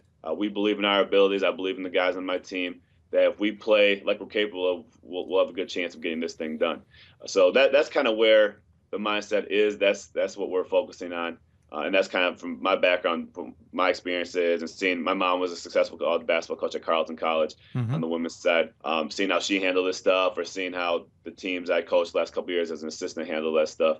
And I think that's one of the biggest things. Can you be, amidst the pressure, can you play loose? Can you play confident? Can you play, in a sense, free and play to the best of your abilities? You saw SUNY IT back at the middle of February, a couple of weeks ago, back on the 12th, part of a double set of games that came to your place to basically round out that part of the schedule. You did play one more home game to finish the season against Penn College. But you saw them on the front end of a SUNY IT versus SUNY Cobleskill weekend. Beat them by 20 in what was a bit of a challenging weekend, not as dominating a fashion as you guys have had in the past. It's the only time you've seen them, though. They're coming out second place from the North Division. You're leading the South Division. What do you expect from SUNY IT Saturday? I think they're well coached, so they'll make some adjustments. They have been playing a lot of man, so we got to be able to execute against that.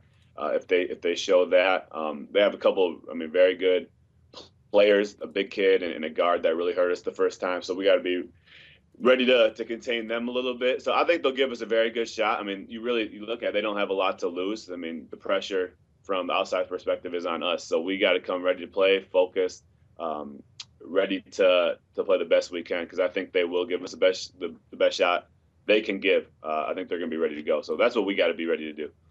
Of course, interesting enough, both the men and women will be hosting the NEC tournament this weekend, so it'll be a little bit busy. At Lancaster Bible.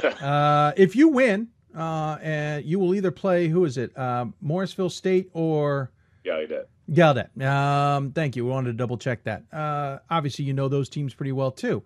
Morrisville State's the one who's carried the mantle of the NEAC the last few years, and obviously done pretty darn well with it. Anything you expect from? I know you're not looking past the semis, but anything you would expect from those two teams should you face them? It's going to be. I really think it's going to be a battle. I think both those teams have been playing very well as of late. Morrisville State's been on a really good roll lately. Gallaudet, from some early losses that were kind of surprising in the conference season, has been on a very good roll, been playing very well as well. So we're going to, I mean, yeah, you can look at the conference, but the reality is that the top teams are decent and are pretty good, and we're going to have to be ready to play really well this weekend. Obviously, tournament time can get crazy and different things can happen in the course of the game, so we got to be ready to play our best basketball of the year, and that's what we're trying to prepare for. Certainly, not that it makes it any better, but last year you guys missed the NCAA tournament and made it to the NCCAA tournament. For anybody not familiar, the National Christian College Athletic Association went and won their D2 national title. So certainly there isn't you're not lost should you not make the NCAA tournament. But I have a feeling if this happens a third straight year, the NCCAA is not exactly making up for much. No, I'm not going to lie. We have not talked about it once. It's our whole mindset's been on, can we win the conference tournament championship and get the NCAA tournament? It's nice especially for the upperclassmen to have something to go play in if we aren't able to accomplish the goal. But the reality is that is in the very, very, very back of our minds right now. We're trying to get ready to go and see what we can do. Well, Zach, I appreciate you coming on the show, talking really quickly with us here about your team. Obviously impressive to go 25-0, period. Eventually some teams get to know you pretty darn well, and you're still beating them. Good luck this weekend. Obviously, from an outsider's point of view, we think there's a lot of pressure. We don't even imagine if that's true on the inside, but I appreciate you at least giving us some insight. As always, though, we give the coach the final word. Any final thoughts you want to share with those who may be tuning in? I think there's a lot, like you were saying, kind of went back to this previous conversation. There's a lot to learn that we're going to kind of make some adjustments going forward and how we handle scheduling and what that looks like. But ultimately, we are just grateful for the year we've had. It's been a big blessing. It's been a fun run. Love the guys on my team, some very talented kids and athletes, and we hope we can finish this thing strong. It's been a fun run so far, and hopefully we can give it a good shot this weekend. Great. Well, thank you, Zach, so much for joining us on the show. Good luck, and we'll look forward to hopefully seeing you guys on the bracket come Monday, should you pull it all together. I appreciate it. Thanks for having me. Zach Filzen joining us here from Lancaster Bible. Again, the men's team undefeated. They'll play SUNY IT on Saturday. Of course, it's a men's and women's tournament, so lots of games at Lancaster Bible. They'll play them at 1 o'clock. Should they win, they'll then play Morrisville State or Gallaudet, not or Gallaudet, depending on who wins that other semifinal. They'll play that on Sunday for a chance to go to the NCAA tournament. So there's that dichotomy. On the other side of it, North Central last year had a really good SOS. Not that great a win-loss percentage, and they got left home. This year, they may be in a little bit better shape with also a still impressive SOS. We'll talk to their head coach. Can they get in without winning the CCIW tournament? Looks good, but have they learned anything from last year? Todd Raridan joins us here on Hoopsville. You listen to Hoopsville, presented by D3Hoops.com from the WBCA and ABC studios. I want to thank the City of Salem, the sponsor of our hotline, whether it be Skype or telephone. City of Salem hosting the 20th championship weekend in men's basketball coming up in March. Of course, 19th national title. Get your tickets today. We'll be back with more after this. We've got more schools than Division I, more fans than Division II, and more upsets than March Madness. There's 800 programs with over 11,000 games leading to 2 national championships. And we've been covering it all for over a decade. From Eastern to Occidental, from Puget Sound to Piedmont, from Southwestern to the University of New England, and from Hope to Calvin. Nobody covers Division III basketball like we do. We're at D3Hoops.com at www.D3Hoops.com. For the love of the game. But for those of us who are Division III student athletes, it's more than that. A lot more. Sure, the game is important. But as we work so hard to build both mind and body, it's more about team. That is why NCAA Division III teamed up with Special Olympics. And in giving the gift of sport to those for whom it seemed an impossible dream, we are working to make this a better world. Help us keep that dream alive. You can make a difference. College basketball lives in Kansas City at the College Basketball Experience at Sprint Center. The college basketball experience is the place to get your game on. It's not a museum, it's an experience you won't forget. Discover the history of the game in the National Collegiate Basketball Hall of Fame, featuring the Gallery of Honor, Mentor's Circle, and Honor Theater. Suit up in the latest CBE logoed Nike gear at the CBE Hoop Shop. Elevate your game today and visit the house that college basketball built. Welcome back to Hoopsville, presented by D3Hoops.com from the WBCA NABC studios. Appreciate you taking in the time. It is crazy. We'll keep track of any games going on tonight here coming up. And obviously, we still have ahead the unique opportunity of talking to the winner in the CAC semifinals between Salisbury and Mary Washington. We will actually talk live to the winning coach, marching on to most likely play Christopher Newport, but obviously their game isn't decided as of yet either, but that is coming up here on the show. We also will kind of get an in-depth look at what the SOS really is. What does it really represent? Talk to our math guru, Matt Snyder. That's all coming up here on Hoopsville. You can join us on Twitter at D3Hoopsville or hashtag Hoopsville. Email us, hoopsville at D3Hoops.com, or join us on Facebook at Facebook.com/Hoopsville. All avenues that you can ask us questions. This is that time of year. We get lots of them. We'll certainly try and answer them as best as possible, either on air or via the medium in which you sent them to us, but also bear with us. We may not be able to get right to your question. We hope you will stay tuned in to hear an answer. So last segment, we talked to Lebanon Valley, or not Lebanon Valley, I apologize, Lancaster Bible, who's located in Lebanon, PA. Talk to them about the fact that they're in a situation they have to go undefeated or they're not going to make the NCAA tournament. On the flip side of that, North Central last year was certainly one of those teams that was on the table. Lots of people discussed them. Great SOS, but just a little bit too close to the Mendoza line on the win-loss percentage. They ended up missing out on the NCAA tournament. Somewhat similar and yet somewhat different this year. They have 7 losses this time, or 6 losses, I should say, right now. Worst they can do is 7. That's better than last season. They've got 19 wins, better than last season. They still have that kick-ass SOS. So I wanted to get an idea of what's going on at North Central before they play their first CCIW tournament game. So joining us on the City of Salem Hoopsville hotline is Coach Todd Raridan from the number 11 North Central Cardinals. Coach, welcome to Hoopsville, sir. Dave, thanks for having me. Appreciate you taking the time. First and foremost, before we get into you, I just want to talk about the fact that the CCIW this season has been a little bit crazy. Augustana certainly been a top team. We expected Elmer's to be good. You guys have emerged, which I think a lot of people expected, but then there's been a kind of an upheaval outside of that. Illinois Wesleyan, not as good as in the past. Wheaton had a just weird year if you look at results and then the final standings, and everybody else. Is this just what we get used to in the CCIW? Just craziness? Well, I'm not sure how crazy it was, but, I think in some cases a couple of teams lost some good players from a year ago, and so, they were all trying to find their way through. I think Wesleyan would be one of those teams that did lose some good guards, and, they just had some inexperience more. But it's not that they didn't have quality guards. They just, a matter of them all playing together. It just took some time. Sure. North Park, I thought, was extremely talented. They were right up there. I think they had a chance to make the conference tournament, and just right at the end, it just got away from them. So, like you said, Wheaton had a lot of close games. Milliken had a lot of close games. They just, just one of those years where those close games went the wrong way for a few of the teams, and we were just fortunate they went right for us. Wheaton's the craziest one, 5-20, and how many close games they had this season that could have gone the other way is mind-boggling.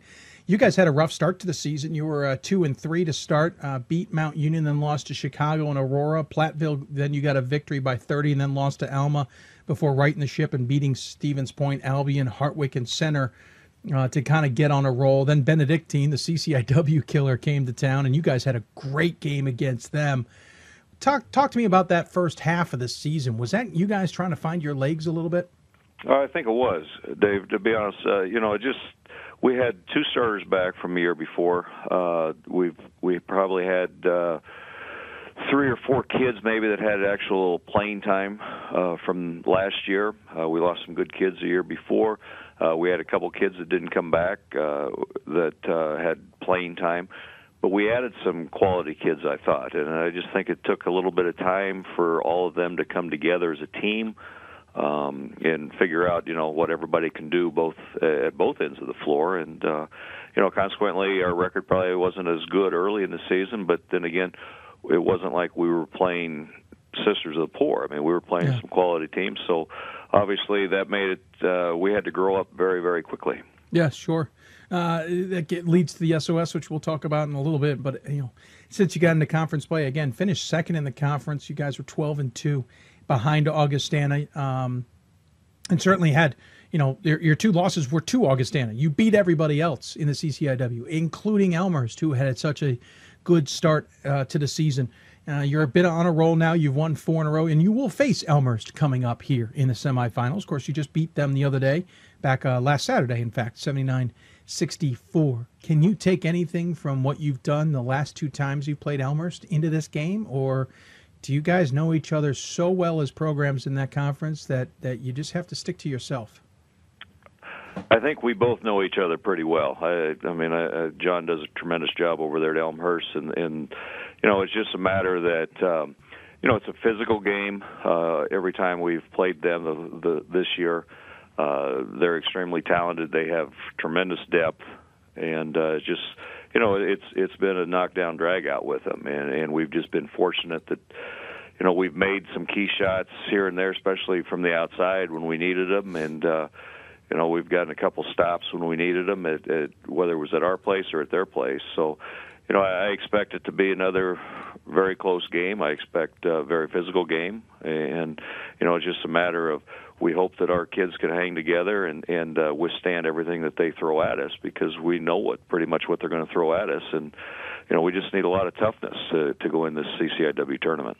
Certainly, a matchup of just 4 teams. The amount of games isn't a lot, but the matchups are very important. Obviously, playing Elmhurst is going to be a big game, and after that, you're going to take on the other side of the tournament, which will maybe most likely be Augustana, but we'll see. How important? Last year when you entered this point of the tournament, you kind of knew that you might need to get some wins or at least win the AQ to secure an NCAA tournament spot. This year, you look a little bit better. 4th in the regional rankings. SOS is a pretty solid 597 going into the week. Do you feel more secure that you can handle a loss here in the tournament, or do you feel you still need to go out there and win this AQ to get in the NCAA tournament? Dave, I've been at it so long that I've seen a lot of things happen, and one of the things that I've learned is you never take anything for granted, and never leave it in the hands of a committee that when you can do it yourself. And so, I think realistically, I think we're in better shape than we were, like you said, a year ago. But at the same time, I don't feel like it's just a lock. I really feel like we have to, whether we are or we're not, I just think we need to improve as a team and starting Friday night against Elmhurst. And that's really our focal point, is getting ready to play a team a third time. And, it's not easy, and our kids just have to, with young kids that we have, we just have to mentally prepare for just that team, not worry about next week, not worry about Saturday, not worry about anything but Elmhurst right now, and that's really what we've stressed with them. How tough was last year? You guys were clearly at the table at one point with an interesting resume, really strong SOS, and as we said, 1 less win, 1 more loss than you currently reside at. How difficult, really 2 more losses, I should say, how difficult was it to miss out on the tournament? Well, it was disappointing for our kids, obviously, and the coaching staff. But we had a couple bad losses in there, and especially mid to late season that was disappointing, and I think that probably hurt us more than anything. And we didn't have that this year. Our 2 losses in conference obviously were to a terrific Augustana team, and we have played through the conference and against some very, very, very quality teams in our conference. I mean, you finish 1st or 2nd or 3rd or wherever in this league. I mean, the top 4 teams are very good, and if you can get in there, I mean, you've done extremely well. And we've just been fortunate to do that this year and go through without any losses other than to Augustana both times. And so, we just have to continue to move forward and see what happens this weekend. Let's talk about the schedule. As I said, insane SOS of 597, which is really ridiculously high. You look at your schedule, you played Mount Union, who was in the regional and national conversation, Chicago the same, Aurora the same, Platteville, who's about 500, but right in the middle of a tough WIAC, Alma, who has emerged this year as one of the better teams in the MIAC. Stevens Point, certainly, defending national champs, just not as what they used to be. Albion, certainly not a bad team. Hartwick's usually been pretty good. Center's good. Benedictine, as I said, ended up being the CCIW killer. You really loaded up that out-of-conference schedule, and I said this jokingly to you before we took the air. Have you thought about not scheduling as many tough teams? I would like to schedule a few easier teams, obviously, sure. But it didn't work out that way for us. Obviously, our tournament in Florida, they picked the teams for us, right. And they were quality teams. Yeah. I thought from we had played Center before. It's been 3 or 4 years ago, but Hartwick we've never played, and that was that's a good experience for our kids to play outside of our region. While we were down there, like you said, the Wisconsin State schools. Always tough. I mean, you always, it's a 50-50 with them whether you really want to play a state school out of there because they're so good. But at the same time, I always feel like it helps our kids. I mean, it's going to make them better.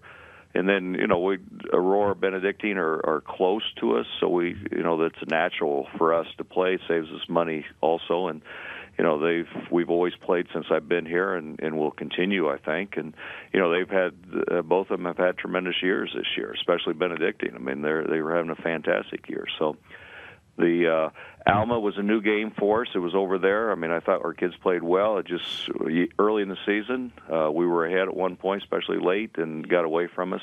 They hit a shot. We had a chance actually to win the game, but didn't fall for us.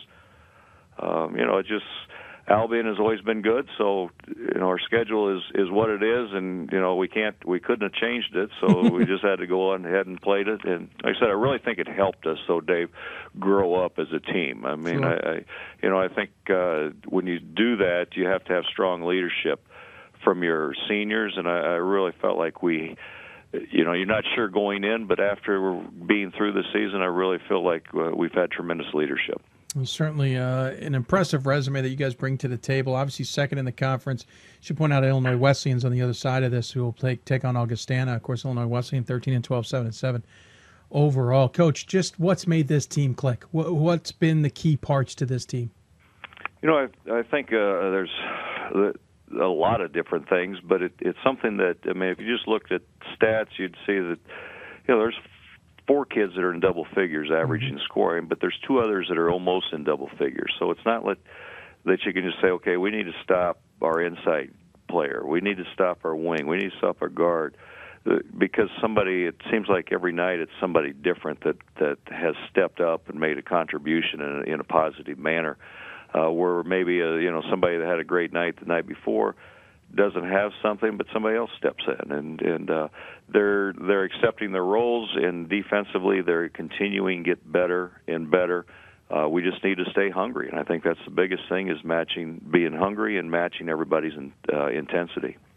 If you were to unfortunately lose, do you have plans to watch the bracket show with the team on Monday? I haven't thought that far ahead. I would guess so, but I don't know. Like I said earlier, all I'm worried about is Elmhurst right now. No, I know, so but I can't. You can never look past that, and that's what our focus has been on. So maybe on Sunday you call me, I'll give you an answer. I might just do that if I find the time. Well, Coach, thanks so much for joining us. Really appreciate it. Tremendous season, to say the least. Good luck this weekend. Obviously, Elmhurst ahead of you here on Friday, and championship on Saturday if needed. As always, though, we give the coach the final word. Any final thoughts you want to share with those who may be tuning in? Not really. I appreciate all you do, and I appreciate having me on. Thanks, Coach. Dave. Absolutely. Yep, thank you. Todd Raridan from number 11 North Central. Again, they'll take on Elmhurst on Friday night at Rock Island, the tournament taking place at Augustana. They'll either face Augustana and Illinois Wesleyan after that should they win. Of course, all of those teams they faced just in the last month of the regular season. Of course, I want to thank Coach Todd Raridan for joining us on the City of Salem Skype hotline. Of course, or I should say just the hotline, wasn't Skype. City of Salem, the host of the Division III Men's Championship weekend for the 20th consecutive year. They'll hand out their 19th men's championship coming up here in March. Get your tickets today.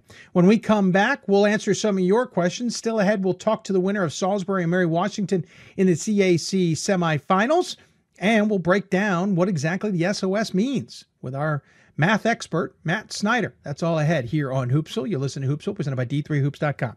From the WBCA and ABC studios, more Hoopsville right after this. With every basket and every stop, the skill of elite student athletes will be on display. The sights, the sounds, the intensity of an NCAA championship. It all comes down to this moment, and the winner takes it all. Be there to share the experience with your family and friends. The 2016 NCAA Division III Men's Basketball Championship, March 18th and 19th at Salem Civic Center in Salem, Virginia. Visit ncaa.com/tickets to score your championship seats today. The love of the game. But for those of us who are Division III student athletes, it's more than that. A lot more. Sure, the game is important. But as we work so hard to build both mind and body, it's more about team. That is why NCAA Division III teamed up with Special Olympics. And in giving the gift of sport to those for whom it seemed an impossible dream, we are working to make this a better world. Help us keep that dream alive. You can make a difference. College basketball lives in Kansas City at the College Basketball Experience at Sprint Center. The College Basketball Experience is the place to get your game on. It's not a museum, it's an experience you won't forget.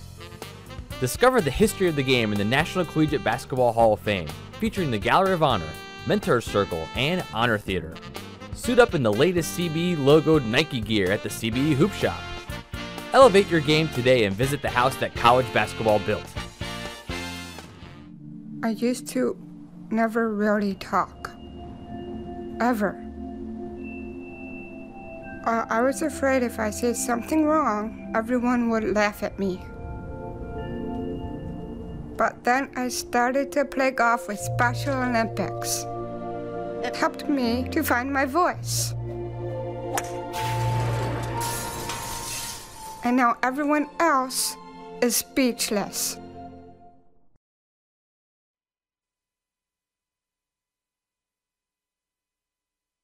Welcome back to Hoopsville, everybody. Hope you're enjoying the show. We've been jam-packed as we promised you. If you've got questions for us, tweet us at D3Hoopsville or hashtag Hoopsville.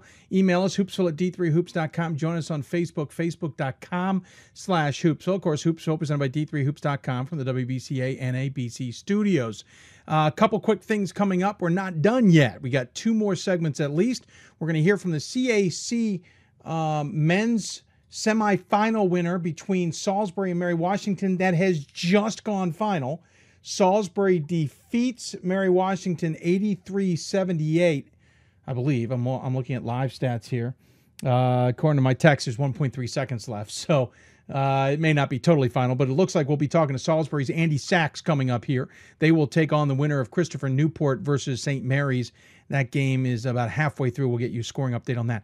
Also talk to Matt Snyder, our numbers guru, our strength of schedule guru. We'll talk to him about the strength of schedule and some aspects of that. We'll also answer your questions. If you have them, fire them at us at D3Hoopsville and hashtag Hoopsville. Email us, hoopsville@D3Hoops.com. Join us on Facebook at facebook.com/Hoopsville. One of the questions, I actually responded to it on email, but I'll respond to it now, was a question regarding North Central. Why did it take me so long to put them in my top 25? You know, a lot of people point out their strength of schedule. Listen, the strength of schedule is great. You can have the best strength of schedule in the world and be over. Does that mean you're a top 25 team? I know that's an extreme example, but my point being, and by the way, it is final, 83-78 from Seagulls, so we'll be hearing from St. Mary's here shortly. Actually, going to hear from them momentarily. Hold on.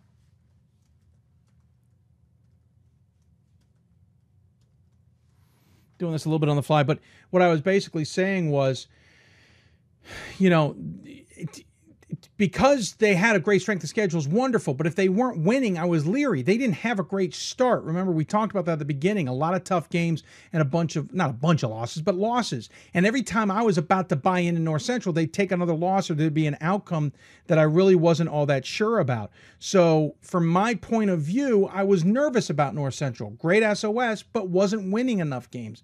We're losing too many games. And so I wasn't ready to buy into North Central. They won some games late in the season season. They got Elmhurst a second time. That's the kind of stuff I finally accepted and bought into, especially in a parity year, especially in a year where a lot of teams are winning games. It's tough to kind of nail down who are the good teams. And strength of schedule is nice and all, but it's not all that in a bag of chips if you can't win games. And believe it or not, that's why North Central missed out on the NCAA tournament last year. Great SOS. Didn't get the job done when it came to enough wins. Another quick question was, does Virginia Wesleyan have the longest active NCAA tournament streak in men's basketball? I think the answer is no, but I'm not positive, Andrew. I need to double check it. I have that up in front of me. We'll get to that in just a minute. In the meantime, we told you we would go to the winner of the CAC semifinals. I've gone to this cold, so hopefully Coach Andy Sachs is joining us on the City of Salem hotline. Coach, are you there? I'm here, Dave. Oh, I love when a plan comes together. First, I'm glad I'm talking to you, Dave. Yes. First and foremost, congratulations on the win. Hard fought. Mary Washington, I was watching on Twitter and Live Stats, really made it tight. Players. And, I know you mentioned it on Hoopsville, a few nights ago. I mean, they don't have a senior that plays, and they're going to be really, really good next year. They got a really good junior and sophomore class, and probably the best freshman in the league. Well, congratulations on the win. You're right. Mary Washington certainly emerging, and now I know you're listening to the show. I should take note of that more often and sneak some Easter eggs in there to see if you're paying attention. 83-78 came down to the end. Quickly, I'm looking at your stats. You guys shot 45% from the floor, 52% from beyond the arc, 14 of 27. That is insane. I think I remember seeing that at the Hoopsville Classic. We didn't duplicate that, but we certainly tried. I mean, we have some guys that can shoot the basketball, and Jeter's really had a great year for us too. And I have 6 seniors that want to go back to the NCAA tournament, even without Wyatt. So I think like I told you earlier in the year, we've accepted it and moved on, and these guys have really come together, and they've all played a lot better and stepped their game up. Obviously a big win here. You guys are sitting in a nice spot in the regional rankings, but a win here at least secures an extra game into your resume, maybe gets you a bid against, or I should say, maybe a game against Christopher Newport. We don't know the outcome of that just yet. But Right. How important was it to get to the CAC finals in your mind? Well, I mean, as you know, a couple of years ago when I was at Bethany, we got upset, and I don't take anything for granted after being third in the region, not getting into the tournament. So I think, obviously we're going to play with, if we play Newport, we'll be the number 5 team in the country, and from my understanding, we have the hardest SOS in the region going into this week. So, we played a really tough out-of-conference schedule. We got good wins against Sales and Worcester and Virginia Wesleyan and Southern Vermont. Southern Vermont, I'll be honest with you, is one of the toughest teams we played all year. They're really good. And, and obviously Christopher Newport in our conference is really good too. But, I mean, our league's had a really good out-of-conference schedule this year, and they play well out-of-conference. So, I think we do deserve to have 2 teams to go in, to be honest with you. I really do. Obviously, it's been a while since I've seen you in person. I saw you at the Hoopsville Classic, and as you said, guys came out of there kind of on fire, played pretty well, hit a bit of a lull spot in the middle of the season with losses to Christopher Newport, Penn State, Harrisburg in 2 out of 3 games, then lost to St. Mary's at the beginning of January after your trip to Puerto Rico, and then got back on, then lost to York and Christopher Newport yet again. You've had these fits and famines a little bit during the season. Tell us, though, what has been the trials and tribulations this year? Well, I think, there's 2 things for us. We really don't have a post guy.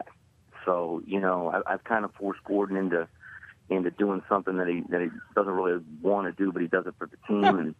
and we try to spread you out. So, that's part of the issue. And the other, our point guard play has been kind of spotty, but when our point guards play well, we're pretty good. And, Adrian, and I love him to death, he's been inconsistent, but he also leads the league in steals. And part of that is how we play. But, he had a couple games with no assists, and that's not what point guards do. So when he plays pretty well, we're pretty good. Back in the national rankings at number 23, is that a significance for you guys? Is that something that you're proud of after kind of being there earlier this season and then falling off? Yeah, I mean, again, I think at the beginning of the year, losing Wyatt, I mean, they all kind of looked at each other. You know what? Everybody's got to get better, and we had that good start. We played a tough schedule, and we had some tough losses. The home losses are the really killers for us with St. Mary's and Harrisburg, but we beat some good teams, and I think we played a really hard out-of-conference schedule, which I want to do every year. And I think certainly we deserve to be one of the 62 teams in the NCAA tournament. So being 23 or third in the region, that's great. We just want a chance to compete for a national championship. Talking to Andy Sachs here, Salisbury men's basketball coach. They defeated Mary Washington tonight just a few minutes ago, 83-78, to advance to the finals of the CAC tournament. They'll take on either Christopher Newport or St. Mary's. Last check, Christopher Newport leading that game 27-24, minute 8 left in the first half. So obviously a lot of basketball to be played. Of course, you've lost both games to Christopher Newport, and you split the season with St. Mary's. What do you expect out of either of these two teams? Let's start with Christopher Newport. What would you expect from them in a game on Saturday? Very physical. I think you're going to see two really good defensive teams that we saw last time here at our place. We're up 2 with 10 seconds to go, and they got 3 shots at the basket, and we had a foul with 1 second left, and they hit 2 free throws, and Adrian fouled out, and then they closed it out at the end for us. But I think you see two really good defensive basketball teams. Very physical play, and hopefully some real good play. I mean, they have 3 really good players. I mean, I voted for all 3 of those guys first team all conference. So they have 3 really good players, and they have good guys coming off the bench. I mean, they're really good, and that's why they're 5th in the country. But I think we're pretty good too. And as you said, it's hard to beat a good team 3 times, and if they got to do that, it's fine. And St. Mary's, we know how Chris has done. Over the years, he's been really good. They're really young this year, but Brooks is healthy now for them. He's playing really well, and they got Danye Jackson back from it was a Navy transfer. They've been there for a couple of years, so they're going to be good too. And whoever we play, we're just proud to be in the finals. So let's talk about this game against Mary Washington again. What was it about this that you guys were able to take advantage of? Clearly, this was a team that wasn't going to go away without a fight. But what did you guys try to take advantage of against Mary Washington that seemed to work? We tried to try to get some mismatches. They really had trouble guarding Gordon off the bounce, and we got him up a little bit. And, sometimes they'll sink guys in the lane to take away the drives, and he's such a versatile player that he can hit the 3-point shot. And again, when they drive the basketball, it creates a lot of help. We have guys that can really shoot the 3, and that's why we shot the 3 so well tonight. So we just try to take away mismatches, and if they help, we got wide open 3s. We have guys that can do that. Can you resign to yourself at all that you're probably in the NCAA tournament at this point, number 3 in the region? It's pretty hard to imagine you guys can't get in that large bid. What do you think? What do you think? I think you're in. Okay. But I mean, it's crazy. But can you at all in any way, even if you were a lock, feel comfortable about it? No, I was there a couple years ago when we didn't get in. We were 21-4, so it's I think we played a harder schedule than they did at Bethany, but I just, you know how things go. I mean, upsets happen, and you just, I think for us, I think we deserve to go, and but I don't take anything for granted. We still have another game to play on Saturday. So this season's been kind of crazy. Coach goes off to Randolph-Macon. You're brought in. This is your alma mater. You take over a program that's got a lot of potential, high expectations. You lose your best player in the preseason due to just nagging injuries that eventually needed to just be taken care of, plain and simple. Right. So the expectations maybe drop a little bit. You guys don't really have a lot of pressure on you. You come out of the Hoopsville Classic 2-0. You're competing in the CAC. You have your ups and your downs all season. What's it been like for you, especially your first year back at your alma mater? It's been great. We had a great crowd tonight. We had great student support, and we just want to try to build on what they did last year, as I told you earlier in the year. And again, I think all the guys came together and said, this is they want the program to keep moving forward. And when I left here in '92, we were 20-2, and we're really, really good. We're number 2 in the country and lost in Elite 8. And honestly, that I can remember vividly. And I want to get back there, and I want to get the program back at a national level where we're competing for an NCAA tournament bid every single year. I don't want to be 14-11 anymore. I want the program to be 18, 19, 20 wins a year, and I think we can do that here. Obviously, your first season in the CACU, it's not like you're not unfamiliar with it, and I didn't mean in a coaching realm. It's a different conference. This used to be St. Mary's in the juggernaut. Wesley was the juggernaut. Christopher Newport entered and certainly made the conference a lot deeper. But Salisbury's reemerged in the last 2 years. They hadn't been in this conversation since the mid to late 90s. Mary Washington obviously carried the mantle a couple years ago and then has fallen on harder times just due to the fact that there's a transitional period. Sure. Southern Virginia was in the mix at one point. Penn State Harrisburg was in the mix at one point. Marymount seems to be on the edge. What's the future of this conference? How do we read into this conference? I think if you look at the out-of-conference record for our conference teams, I think you'll see a conference that's certainly one of the top, certainly in the top tier in the NCAA. I mean, how Virginia Wesleyan was 1-4 against us in our league this year. They beat Southern Virginia, they lost to us, they lost to Wesley, they lost to Mary Washington, lost to Newport. So, as long as all the coaches schedule hard and we try to play the best teams we can possibly play, we want to try to keep our pounding. But it's a really good league. In my opinion, I'll be biased, I think it's a multiple bid league every year, in my opinion. I mean, look, Marcus took Cabrini to a national championship. I mean, they're going to be really good next year. Newport's got pretty much everybody back again. I'm losing 6 guys. I got Wyatt coming back next year. York's got everybody coming back. They have the best big kid in the league. Harrisburg's going to have and then St. Mary's is young. They lose Brooks and Jackson, but they got a lot of young freshmen. So the league is really good. There's no gimmies. Southern Virginia is going to be good. They got a lot of older guys. So it's a good league. I'll be honest, it's better than the Pac. But the Pac's got good teams, and the St. Vincent's really good. Bethany had a good year this year. I know they just lost to Thomas More, but they had a really good year. You know what? It could be an insane year next year. That York Center, oh wow, it's great. He's great talent. Great talent. It's great. And Mary Washington's got a great building. Obviously, Newport does. And, but again, the building's great, Dave. But you want to fill what you have, and you go to Wesley with 400 people in there, you can't breathe. Yeah, that's the truth. So they're all hard places to play, and but that's what you want. You want to play at a high level in college basketball, and I certainly think this conference brings that to the table. Well, Coach, I'm pretty sure you'd rather be doing anything but talk to me right this minute. You'd probably like to go celebrate this win. Actually, when Tim said we would do it, I wanted to talk to you. Okay, so that's good. It meant it was a good sign, right, Coach? Yeah. Well, thanks so much for joining me on the show. Really appreciate it. I appreciate it. And as always, I give the coach the final word. Any final thoughts you want to share with those who may be tuning in? I think what you do for Division III hoops, Dave, is beyond reproach, and I appreciate everything you've done. I know a lot of the college basketball fans that follow this level certainly appreciate it, too. Well, thank you, Andy. I really appreciate that. You got it. Good luck this weekend. We'll talk to you soon. All right, brother. Thanks, man. Bye-bye. Andy Sachs joining us on the Hoopsville Hotline, presented by the City of Salem. Of course, City of Salem, the host of the Division III Men's Basketball Championship weekend for the 20th consecutive year. 19th championship title handed out. If you've heard that and don't have that, remember, 2013, we handed out the title in Atlanta after hosting the Elite Eight and Final Four in Salem. Get your tickets today to head to the Roanoke Valley. I will be there. Why wouldn't you come and hang out with us? We'd love to see you there. Get your tickets today. City of Salem, host of our hotline here on Hoopsville. A couple quick notes from that game today. I want to thank Tim Brennan, by the way, for sending these notes along, Sports Information Director at Salisbury. Good man who suggested this idea and coordinated with Clint often at Mary Washington to get one of the winning coaches on the show. Really appreciate it. Salisbury was 6 for 10 to start the game from beyond the arc from 6 different players. 3 ties, 5 lead changes just in the first half.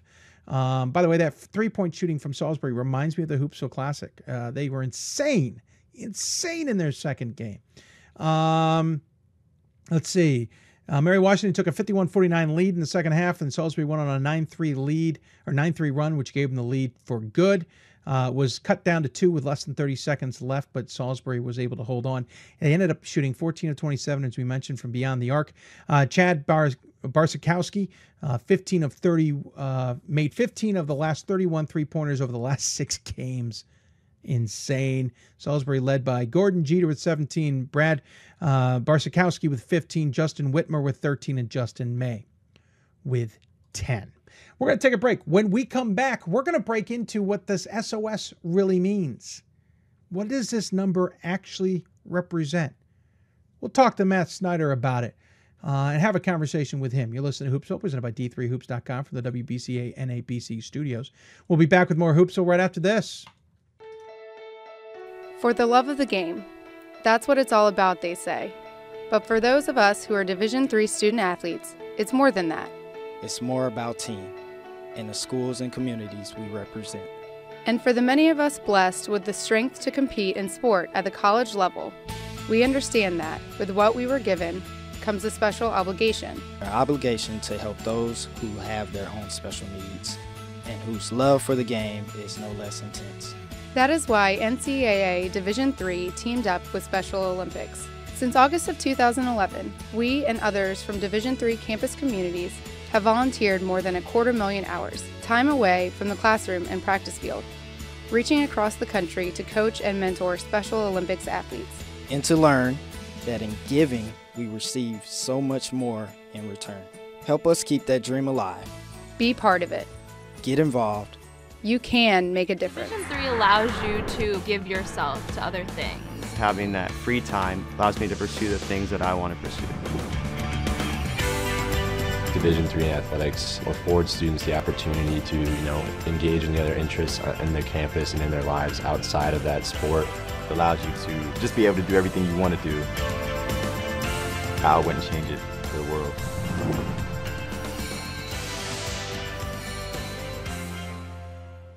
College basketball lives in Kansas City at the College Basketball Experience at Sprint Center. The College Basketball Experience is the place to get your game on. It's not a museum, it's an experience you won't forget. Discover the history of the game in the National Collegiate Basketball Hall of Fame, featuring the Gallery of Honor, Mentor Circle, and Honor Theater. Suit up in the latest CBE logoed Nike gear at the CBE Hoop Shop. Elevate your game today and visit the house that college basketball built.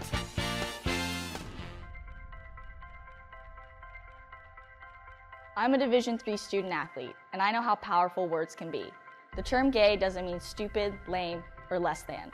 So I pledge to speak up if I hear the term gay used in a derogatory way or any other homophobic terms. If you can play in Division 3. I'm a Division III student athlete, and my teammates unconditionally accepted me as part of their family. So now I pledge to do the same for others.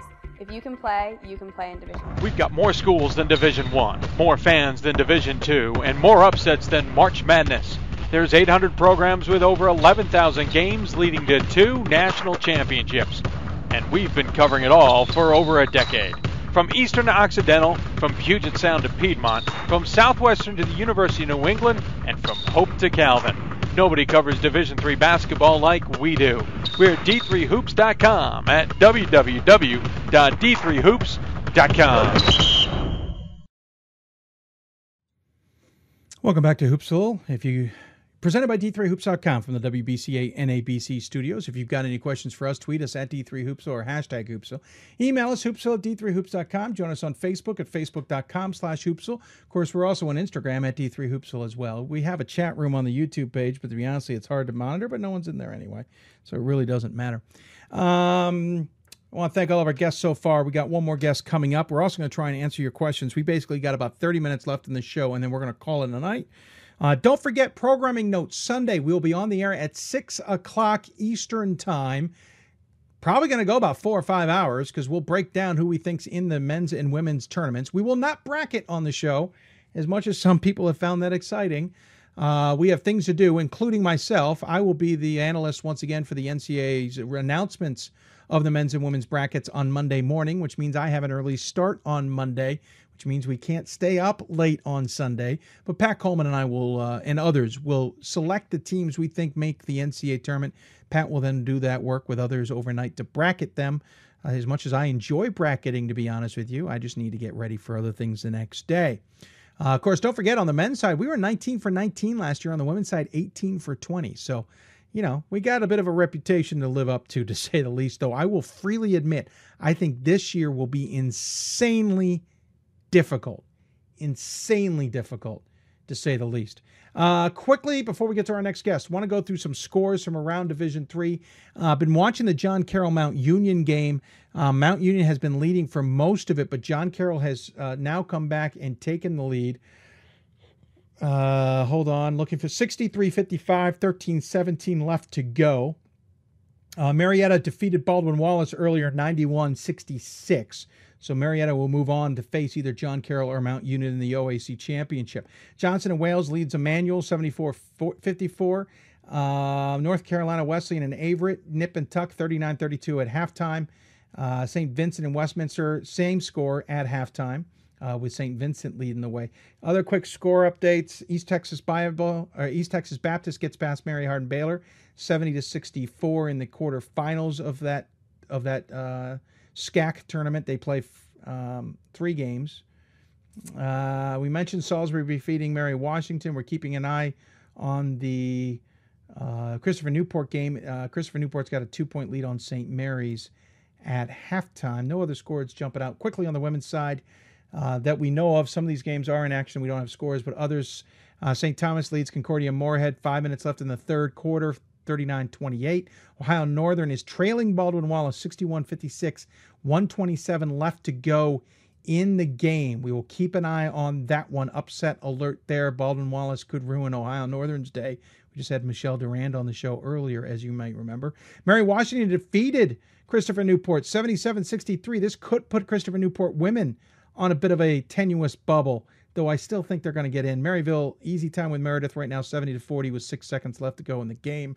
Mount Union leads Capital in a thriller, 67-64, 4:44, 5 left to go in the fourth. I think there's other ones, but we'll get back to them later. Let's get to our next guest, since he's been so kind to stay on hold. And again, we're monitoring the game. Baldwin Wallace leads Ohio Northern 63-58. Upset alert there. 20 seconds left. Ohio Northern, the number 10 team in the country, might lose. Of course, when we talk about at-large teams and we talk about at-large bids and we talk about the criteria, there's a lot of talk about the SOS. What is the SOS? What is the strength of schedule? We know it's the opponent winning percentage and the opponent winning percentage, 2/3 to 1/3. We know there's a multiplier, but what really goes into the nuts and bolts of that? And I figured, you know what, today might be the perfect time, since we now have our final regional rankings in, we're going to be talking selections, to talk to the guy who has finally figured out the NCAA math, and he can post us live SOS numbers if we need them at any time, and that is Matt Snyder. I call him our strength of schedule guru. Matt, welcome to Hoopsville, sir. Thanks for having me, Dave. Absolutely. Appreciate you taking the time. The long and the short of it is the SOS, obviously a strength of schedule by name, is trying to describe or give a quantitative number to what exactly is a team doing when they're playing. Are they playing a tough schedule, an okay schedule, a lousy schedule? That's the layman's way of it, but I'm sure there's a better way to describe it. How would you describe what the SOS really is? Well, I think first and foremost, it's what it's trying to do there is provide the NCAA selection committees with a consistent and kind of transparent formula for judging schedule strength. You know, in the past we had the QOWI formula, and that was pretty bad. This is trying to give us an actual look into the strength of schedule of those teams. Now it's opponent winning percentage, 2/3, plus opponent winning percentage, 1/3. In women's and men's basketball, that's the basics. The men add a multiplier. We'll talk about that in a minute. But what they're basically trying to do there, Matt, from a layman's point of view, is say, okay, hey, great schedule you played, but we're not dumb enough to give you credit for playing teams who may have really good schedules against really bad teams. Correct. Yeah, that's why they throw in that second OOWP component in there. That's just kind of a double check so that you're not basing your whole schedule on beating up maybe good teams in bad conferences, that there's some sort of a checking balance there to make sure that the teams you're beating are also beating other teams in the mix as well. Quick side note, by the way, final score. Baldwin Wallace defeats Ohio Northern 65-58 in women's basketball. Just trying to get that out of the way, so a big upset there tonight that will burst some bubbles in women's basketball. All right, so, you know, on the women's side, it's pretty cut and dry. Actually, we on D3 Hoops can put that together because it's relatively easy. It does only count Division III games, we should point out. But on the men's side, they add a multiplier, Matt, and this is where things get a little bit more interesting. It used to be 1.4 for an away game. Now it's 1.25 for the home game. It used to be 0.6 for the away. And let me try that again. It used to be 1.4 for the away game. Now it's 1.25. It used to be 0.6 for the away home game. Now it's 0.75. What is, I know on a layman's point of view that what they're trying to do there is basically say, listen, we're going to reward you for playing some away games here and not necessarily reward you for playing home games. But from your point of view, what are they trying to accomplish? Yeah, I think they're trying to get teams out of their home gyms a little bit more and not just load up on home tournaments early in the season or bring in non-conference schedules to their place, but to get on the road and play some of those tough teams. So yeah, what they're doing there is if you're playing a team that's 20-5 and you're playing them on the road, they're going to apply that 1.25 multiplier to those 20 wins and 5 losses and kind of scale that strength of schedule component upwards so that impacts your team's strength of schedule more than a home game would. Talking to Matt Snyder here, and my headset is quietly going dead on me. So forgive me while I drag my heels a little bit to switch out the batteries so I can hear what Matt's having to say there. Matt, you know, the multiplier has been through some changes and all that. Is the multiplier a smart decision in some ways? Is it something that is actually helpful in the way that they're trying to implement it? In other words, does it accomplish the goal they're trying to set out to do? I definitely think that in theory, the multiplier is a great idea because we all know that playing the same team on the road is a lot more difficult than playing them at your own place. So I think conceptually that's great. I'm not convinced that it's actually being implemented in the best way, but we do see that it is generally rewarding teams that are playing more road games than home games. Is there any way you'd implement it differently? I mean, would you tweak the number maybe? Would you adjust something about it? What would you do? Yeah, I still think it's a little bit heavy-handed. Like you were saying, it was originally 1.4 a few years back when they implemented that, and that was way too much. I think we saw that right away.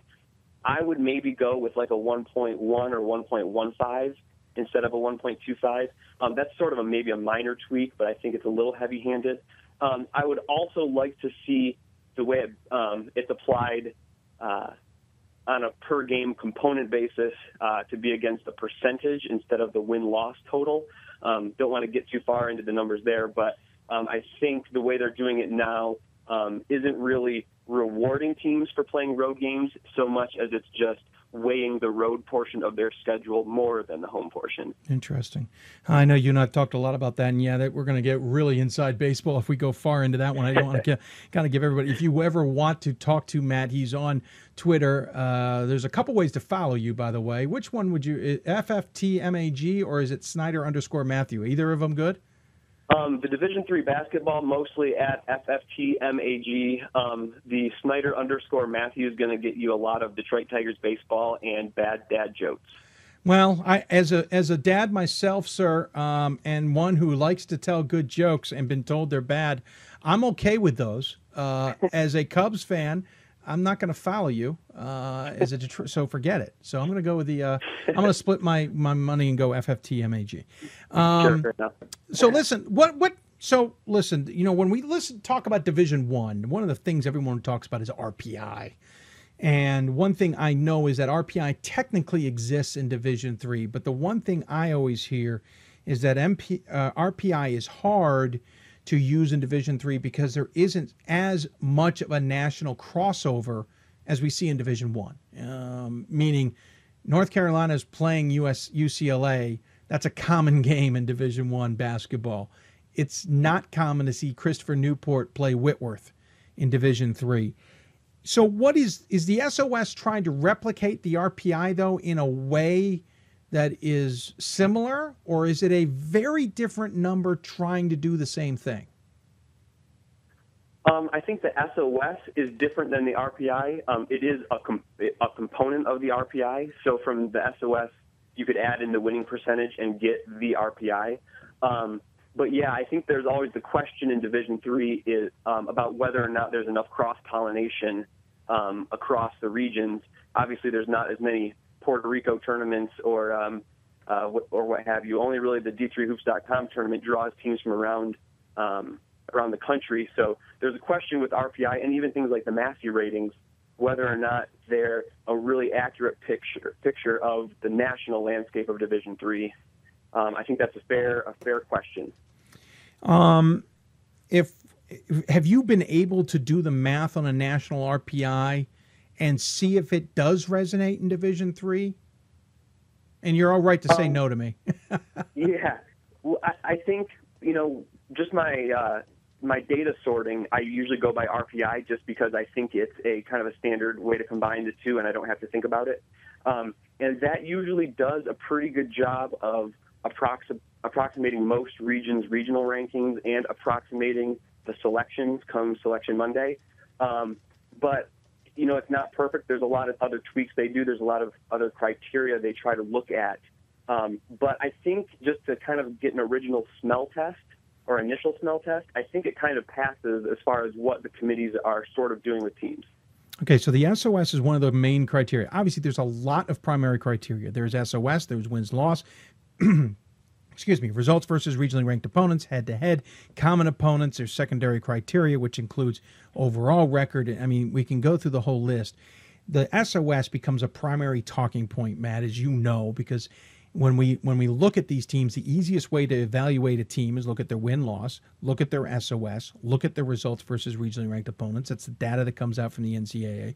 The rest of it takes a lot of homework, to compare schedules, to compare head-to-heads, to compare common opponents and the like. So SOS and win-loss in the conversation gets a ton of attention. And when we look at the regional rankings, we tend to quantitate a lot of those decisions based on SOS or win-loss, when in reality, the committee is using plenty of other criteria and information to make those decisions. Is the SOS in your mind, by us, the layperson, or those outside the committee, being used too much in conversation? I think it's about right. I usually favor a more heavy approach to the SOS, just because I think there's a big difference between say your guest of North Central from the CCIW and Lancaster Bible. They have a huge, massive disparity in strength of schedule. We're talking like one of the best in Division III and one of the couple worst in Division III. And I think that's a pretty big gulf there. So I think I think we need to make sure that is weighing on a significant difference when we're talking about whether teams are in or whether teams are not or where they're ranked. One of the things last year that we heard was that the men especially were using this 0.03 difference in SOS would equate to 2 games. I got two avenues to follow you on this. The first one is just quickly get your point of view. I read something on the boards the other day that you said 2 games is nice. You'd rather see it not as games, you'd rather see it as a percentage number. And your number was 0.08, I believe, on the win-loss. Or am I correct? Yeah, that's correct. So, in other words, if a team had a 90% winning percentage and they're up against another team with an 80% winning percentage, and there's a difference of 0.03 in the SOS, we would change the 90 to 0.82, and we would change the 80 to 0.88. Why that number versus 2 games? So the SOS is sort of a rate stat, and the winning percentage is a rate as well. When it comes to a 2-game situation, teams are playing different numbers of Division III games. So some will play 27 games, maybe after a conference tournament, maybe even 28, I'm not sure. Some teams will only be playing, 22, 23. And so when you're talking about those differences, there's a rather sizable, might be the wrong word, but there's a significant difference in winning percentages there. So I think if you equate the SOS to maybe a 0.08 winning percentage differential, then you're putting the two on more of an even footing than kind of mixing your counting numbers and your rate numbers. Interesting. Certainly can buy into that completely, though the 2 games is easier to do math-wise. On the flip side of that, last year we heard 0.03 to 2 games, but once it got to 0.06 to 4, the committee was telling us they're not quite sure they can just go with a straight line. However, this year the committee seems to be drawing that straight line. Conversations I've had with all kinds of people around the country in all facets of this start to feel like maybe a bell curve is more appropriate, that at some point this thing's got to peter out, and that no matter what your SOS is on the height or the low, that it can't be a straight line. Do you have an opinion on that? I don't know the right answer. I think it seems intuitive that it cannot be a straight line at the extremes. So, if you're close to a 100 winning percentage, then you're going to break down there. But what it kind of does tell me is that the committee is doing an RPI-like calculation, maybe not explicitly, but by making those equations and kind of extending it past 0.03 to 0.06, then what they're trying to do is put winning percentage and SOS on an even footing across the board, which I understand why they're doing that. Obviously, it's nice to put on an even board, but a team like a Lancaster Bible, for example, at some point they can only do what they can do with their SOS. Yes, they can improve their out of conference, but they play 18 conference games, and it's only so much they can do with that. It seems a little crazy that we would be ripping 8 wins away and giving them 8 losses on that 2 to 0.03 when comparing them to a team with a much better SOS. That's why I'm kind of curious if a curve, kind of more of a petering it out at some point, and even getting to a point to say, okay, listen, once we get to 0.06 or difference maybe, or a 0.09 difference, this is irrelevant. Does that make sense? Yeah, I think something like that would make sense. My only concern would be, unless the committees are given that sort of curve in an equation, at that point it wouldn't be RPI, but it would be something like RPI, and they could have one number to look at that would include kind of that curve function. I think that might be a little bit more difficult for them to compute on the fly during their discussions. But yeah, I think something like that does make sense if the time was spent to crunch those numbers. Well, I also almost want to say that if they get to a point where the discrepancy is so large, they just stop going, okay, quit doing the math here. We got to move on to something else. We can't just flat out give them a change here. At some point we've gone too far. Right. Yeah, you got to move on to something else at that point. Yeah, I mean, let's stop screwing around with the schedules and butchering the schedules or butchering the records just to make this work is what I'm trying to get at. Right. You had something fascinating to say. There's a lot of argument on the boards. And by the way, when we talk about the boards, folks, it's d3boards.com. We could use a few extra friends out there. It's been a little quiet this year. Hold on, I got a quick question. It might have something to do with it. Oh, never mind. So, curiosity, you had a great statement on the boards the other day when there's a common theme this time of year that the top teams in a conference are punished when they're hosting tournament games because the multiplier of 0.75 to a schedule is hurting them. They don't get the advantage of being on the road per se. And it's funny, it's not something I totally agreed with ever. I understood the sentiment, but I could never formulate an argument back. You had a wonderful point on this. Could you reiterate, and let me reset it, everybody. Everybody basically saying, hey, listen, we're Marietta. We're going to host the OAC tournament, and that means we're going to be hosting a couple of games, which means we can't take advantage of the 1.25 multiplier. But what's your counter to that? I'll try to give an example without using too many numbers, but maybe I'll give some numbers. I think the original question was about Hope because their SOS is right around 500, and so they don't really want to risk falling below 500 because they have to host the conference tournament. Because they won the tournament, they should be rewarded for that. So the example I'll give is they're going to play Trine in that semifinal, who, from Hope's perspective, is 15-7 as far as the OWP component, and that's a 0.682. So the multiplier does not get applied to the 0.682 and send that down. It gets applied to the 15-7, which makes it basically 11-5 or close to that, and then that 11-5 gets summed into Hope's SOS. So it still adds a 0.682 component to raise Hope's SOS. It just won't raise it as strongly as if the 1.25 multiplier got added to make it, 19 and 12 or whatever it would have been. Let's turn that back. So in other words, what you're trying to say is you're already benefiting for playing the team with an above 500 record. You're already going to boost the SOS. You're either just going to boost it by 0.75 or boost it by 1.25. You're not going to necessarily hurt your SOS. Right, as long as you're still playing good teams in a conference tournament semifinal or final, you have no chance of hurting your SOS. As long as those teams are above 500, it's going to continue to pull your SOS above 500. Okay, so that makes more sense. And so now, yeah, I mean, they're playing at home, great. It's just that you don't get as big a boost. You're still getting a boost. You're not going to have your SOS go in the opposite direction on you, is basically what we're trying to get at. And I love that point of view. Yeah. Don't want to go too much further. I don't know if anybody's had any questions. They've been kind of quiet on the chat rooms, and that happens.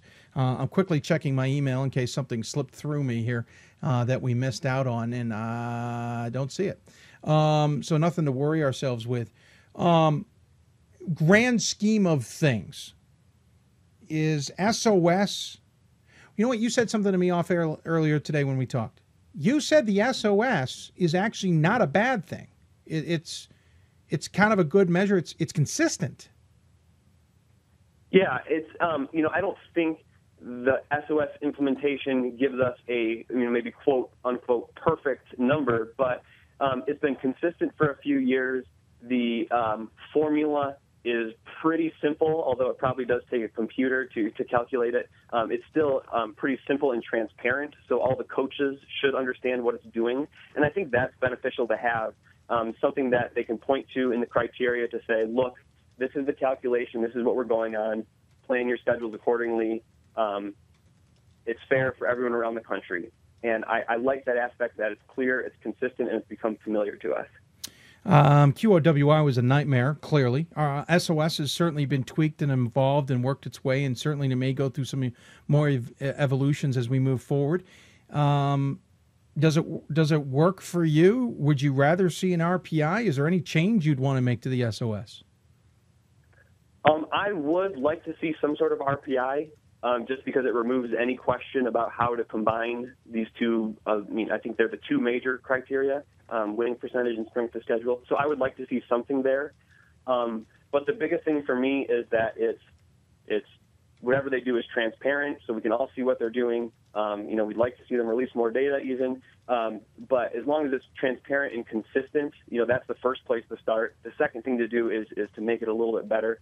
And I don't have all those answers. It's going to take a numbers person to crunch those and see how we can make maybe the SOS even more accurate. But I like at least that it's transparent and consistent. Well, man, I really appreciate you coming on. Obviously, we'll be crunching your numbers when we try and figure things out coming up here on Sunday evening. I think you usually hang out in the background firing us information. I have your link automatically up on my bookmarks for my browsers, including the spot where I don't have to go looking for it. I just click right on it. I know you sent that out earlier, and we retweeted it as well. It is good information. And Matt, I should say this is the first year in several that you weren't really all that worried about hitting the number on the NCAA. We knew you had it right the first week.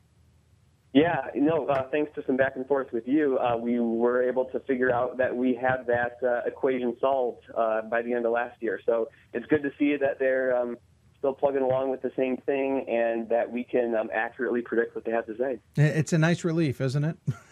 Yeah. The last couple of years have been crazy. Yep. Well, Matt, thank you first off for your hard work. It's great to have a resource like that, since it is a difficult math equation to figure out.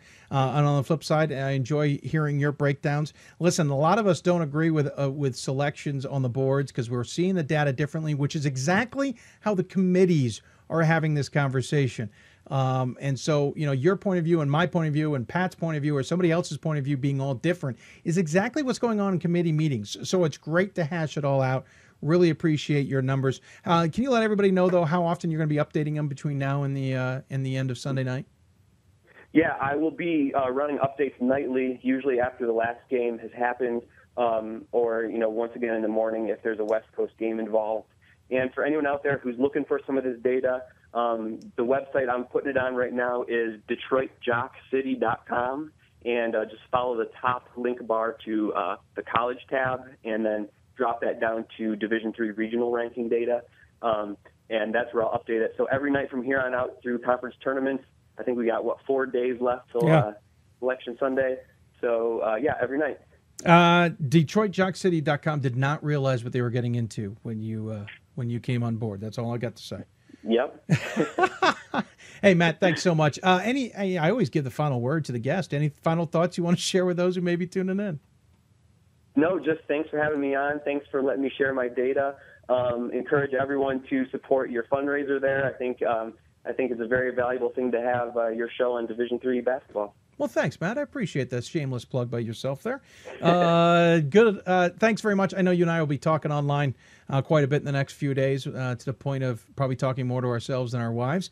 But in the meantime, thanks so much for coming on. I really appreciate it. All right. Thanks for having me. Matt Snyder joining us. Appreciate it. He crunches the numbers very nicely. FFTMAG is how you can follow him on the tweets. We certainly follow him quite a bit on the boards. Good information. And again, you can read into this all kinds of different ways. Heartbreaking news for me, folks. Greenville men's basketball lost in the SLIAC tournament. Westminster beat them. Killing me. I was rooting on Coach Barber and his Greenville team, but they lost today. They will not make the NCAA tournament. And the Triple C final, Roger Williams, the 6th seed, versus Endicott, the 4th seed. Buckle your seatbelts, everybody. That one will be interesting. We mentioned the upset, Ohio Northern women's basketball losing tonight. I'm trying to see if we got other score updates for you. We're obviously curious about how Christopher Newport did. By the way, you got questions for us for the last few minutes of the show. Tweet us at D3Hoops or hashtag Hoopsville. Email us hoopsville@d3hoops.com or join us on Facebook, facebook.com/Hoopsville. Christopher Newport is in a dandy with St. Mary's here. Captains lead 43-42, 9:40 left to go. Ramifications of this. Christopher Newport's a lock. They lose, it's a bubble burst, and that includes on Saturday, but really a big bubble if they lose tonight. St. Mary's would advance, and Salisbury would host the game. Obviously, that would be pretty big for Salisbury. Should Christopher Newport win, Salisbury will go down to them. This is men's basketball, keeping track of that. I had a question earlier about who's been in the tournament the longest straight consecutive years. Going to have to look it up. I've got it in front of me, but who was that? Andrew, hold on. We may end up getting you an answer by the end of the night. All right, scores from around the country in men's basketball action. Other updates. John Carroll now leads by 14. 3:21 left to go. 87-73 on Mount Union. So Mount Union gave him a scare early. Looks like John Carroll will move on. They will take on Marietta, who defeated Baldwin Wallace 91-66 in a rematch. In that one, Marietta and John Carroll split the regulars. No. Did they? Yeah, they split the regular season, right? Yeah. Sorry, my brain's fried. Let's see. Johnson and Wales is going to beat Emmanuel. A minute left in that one. They lead 96-75. No surprise there. Other scores that jump out at me. We mentioned East Texas Baptist beat Mary Hardin Baylor. Let's see here.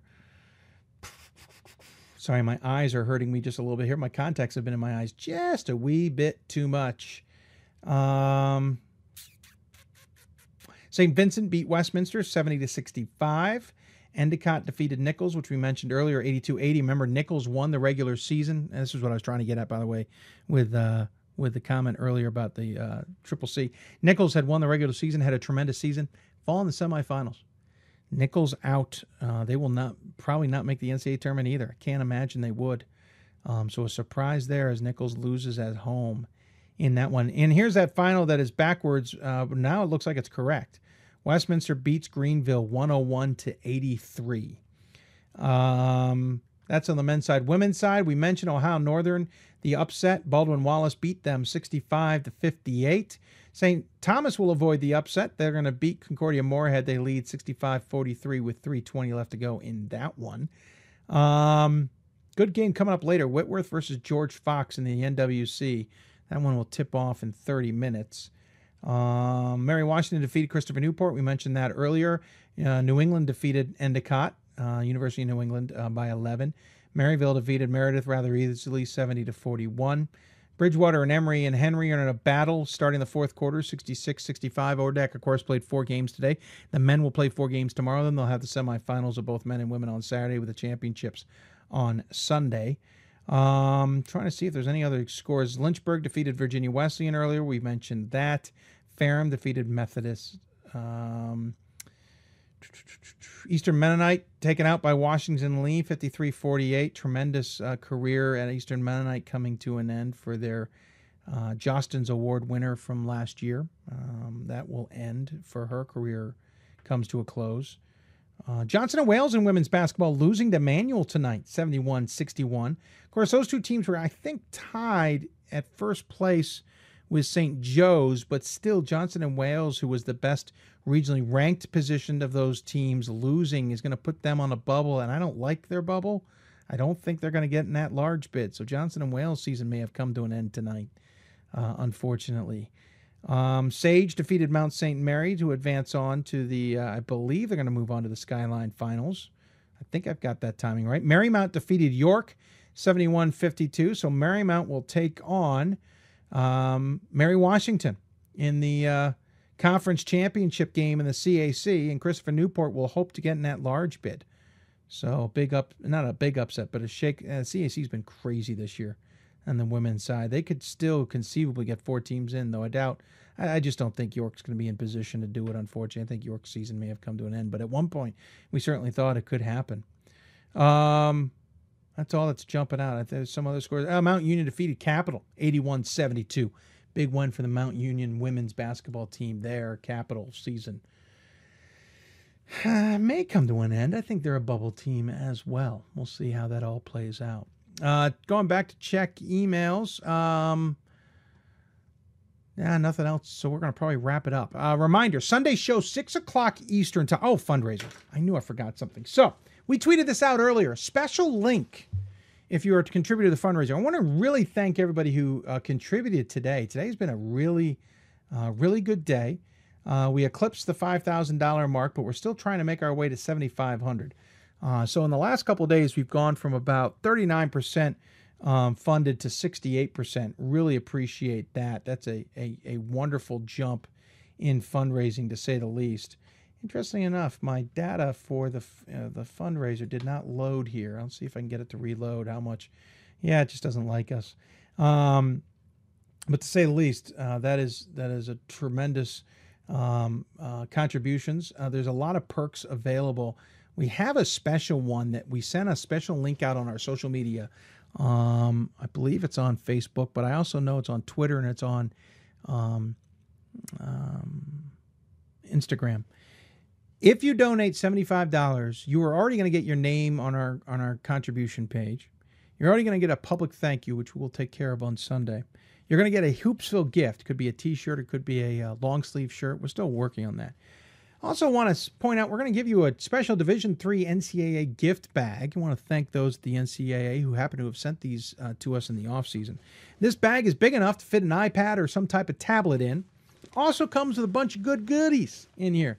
This here in particular is a nice little gift item. This is a small pad you can put on your desk or somebody else's desk. Put a picture in it as well. It's got Division III stuff on it as well, so you can kind of, nice little pad. You can get one of those in this bag.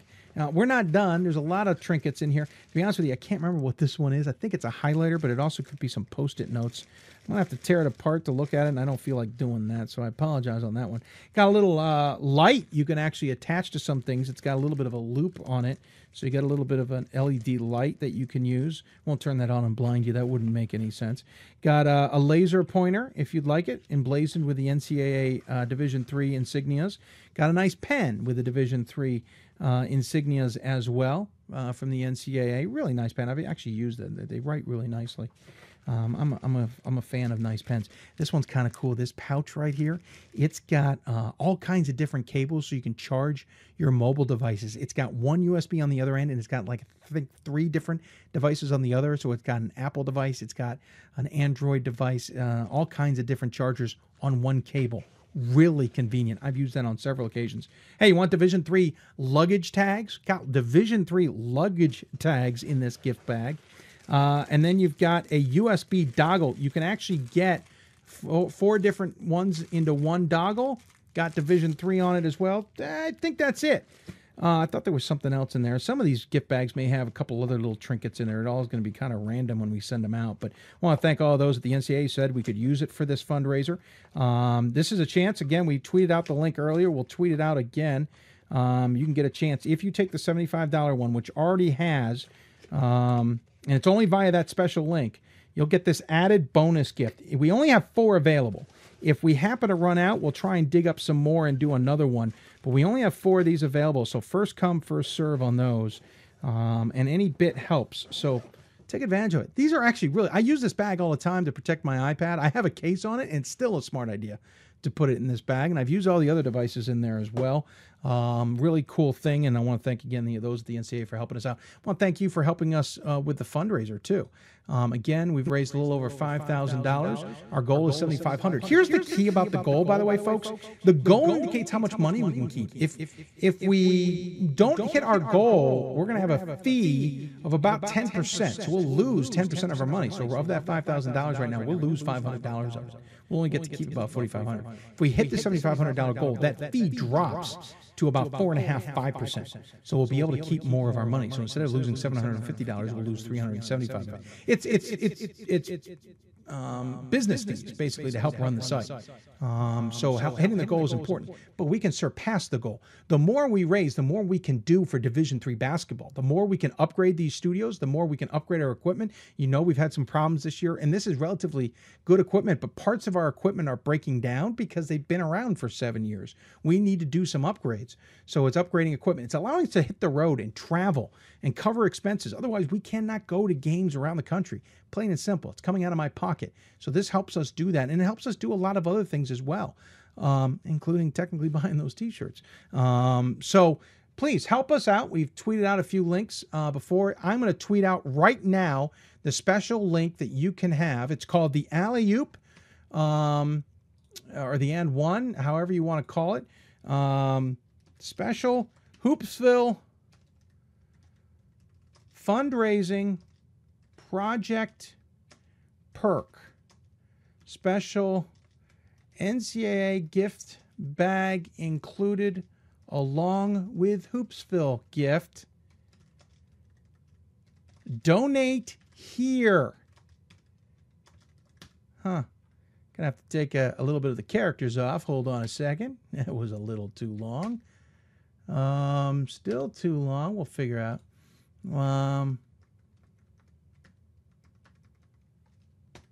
Almost.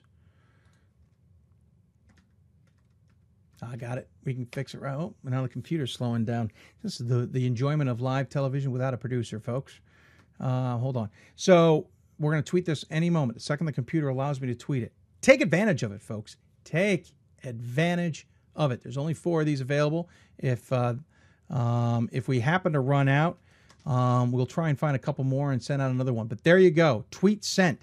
Take advantage of it. If you're watching the podcast or something like that, look around.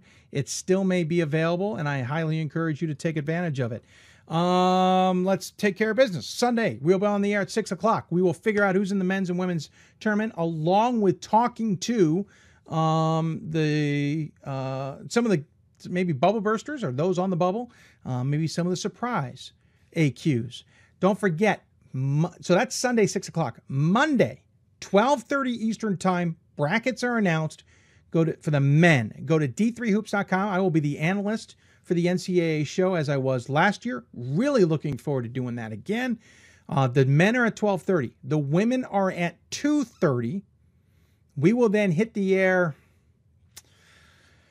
We may have hit the air as early as 3 last year. I don't remember. There's a lot of work I got to do. It gets a little complicated. But 3:30, we will hit the air with our breakdown, which will include chatting with the committee chairs along the way and getting answers to what their decisions have been. So that's the next few days. Tomorrow and Saturday, I'm taking in games just like the rest of you. Sunday, we prep for our Hoopsville show. 6 o'clock, we'll be on the air for 4 or 5 hours answering your questions, telling you who we think's in and out of the tournament. Monday, 12:30 Eastern Time. Men's, by the way, the Oscars are on Sunday. DVR the damn Oscars. Watch Hoopsville. Monday, 12:30 Eastern Time. Men's bracket announcement. 2:30 Eastern Time. Women's bracket announcement. I'll be the analyst for both shows. 3-ish, maybe 3:30. Hoopsville hits the air. Bracket breakdown. We'll take a look at the brackets, any of the surprises, maybe get a couple guesses of those who are in the tournament or got a big seed. We will see. And then we will then to also talk to the committee chairs about the decisions they made. That's all coming up on Monday. Did you get it all? If not, follow us on Twitter at D3Hoopsville and hashtag Hoopsville. Email us hoopsville@d3hoops.com. Join us on Facebook at facebook.com/Hoopsville. I cannot believe the score I just saw. Women's basketball action.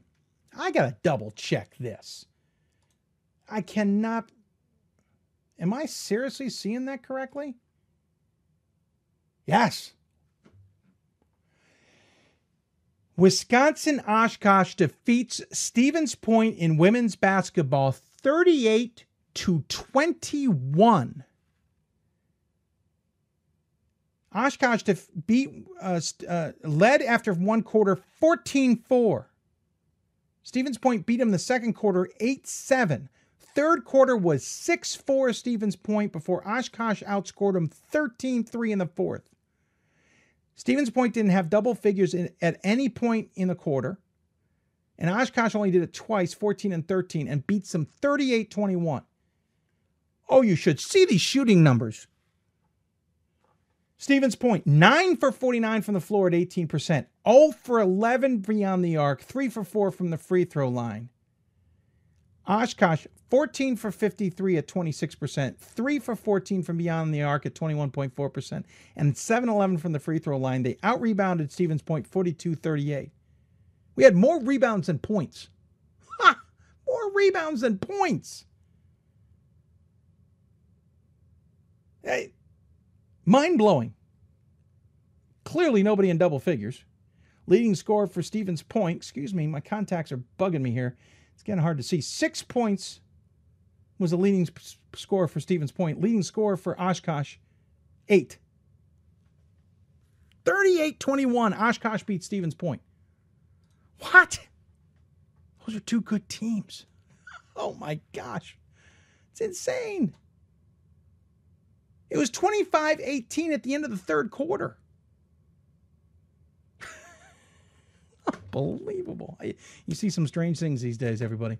With that, we're going to wrap up the show. I want to thank all of our guests from Ohio Northern. Unfortunately, they lost tonight, but Michelle Durant joining us on the show. From DeSales, Fred Richter on the women's basketball side. I want to appreciate him taking the time. Warren Caruso from Husson, men's basketball coach. From Lancaster Bible, Coach Fizzle joining us. From North Central, Todd Raridan. Of course, from the CAC semifinals, I want to thank the winner of that one between Mary Washington and Salisbury. Was Salisbury coach Andy Sachs. Speaking of which, we should double check who they be playing. 4:36 left. Christopher Newport leads St. Mary's 50-44. And then, of course, Matt Snyder there at the end talking SOS numbers. I want to thank all the sports information directors as well, especially Tim Brennan at Salisbury, who cooked up the idea of getting the winner of their game on my show tonight. Really appreciate all of their efforts, and Tim's as well, and everybody else. I want to thank you for tuning in. Again, we'll be back on the air Sunday, 6 o'clock Eastern time. If you missed any of the show, you can go back and watch it on YouTube. You can also listen to the podcast. We do have a good recording today, we hope, and we'll turn that podcast around shortly. You've been listening to Hoops Hope, presented by D3Hoops.com from the WBCA NABC studios. Of course, a hotline that all our guests are joined on is presented by the City of Salem, proud host of the 20th consecutive Division III Men's Basketball Championship weekend. They'll hand out their 19th Men's Championship coming up here in a few weeks in the Roanoke Valley. Make sure you get your tickets today. We will look forward to seeing you there on St. Patrick's Day weekend. That's going to do it. We'll be back on the air again on Sunday, 6 o'clock. Thanks for tuning in. Really appreciate it. Looking forward to the Crave.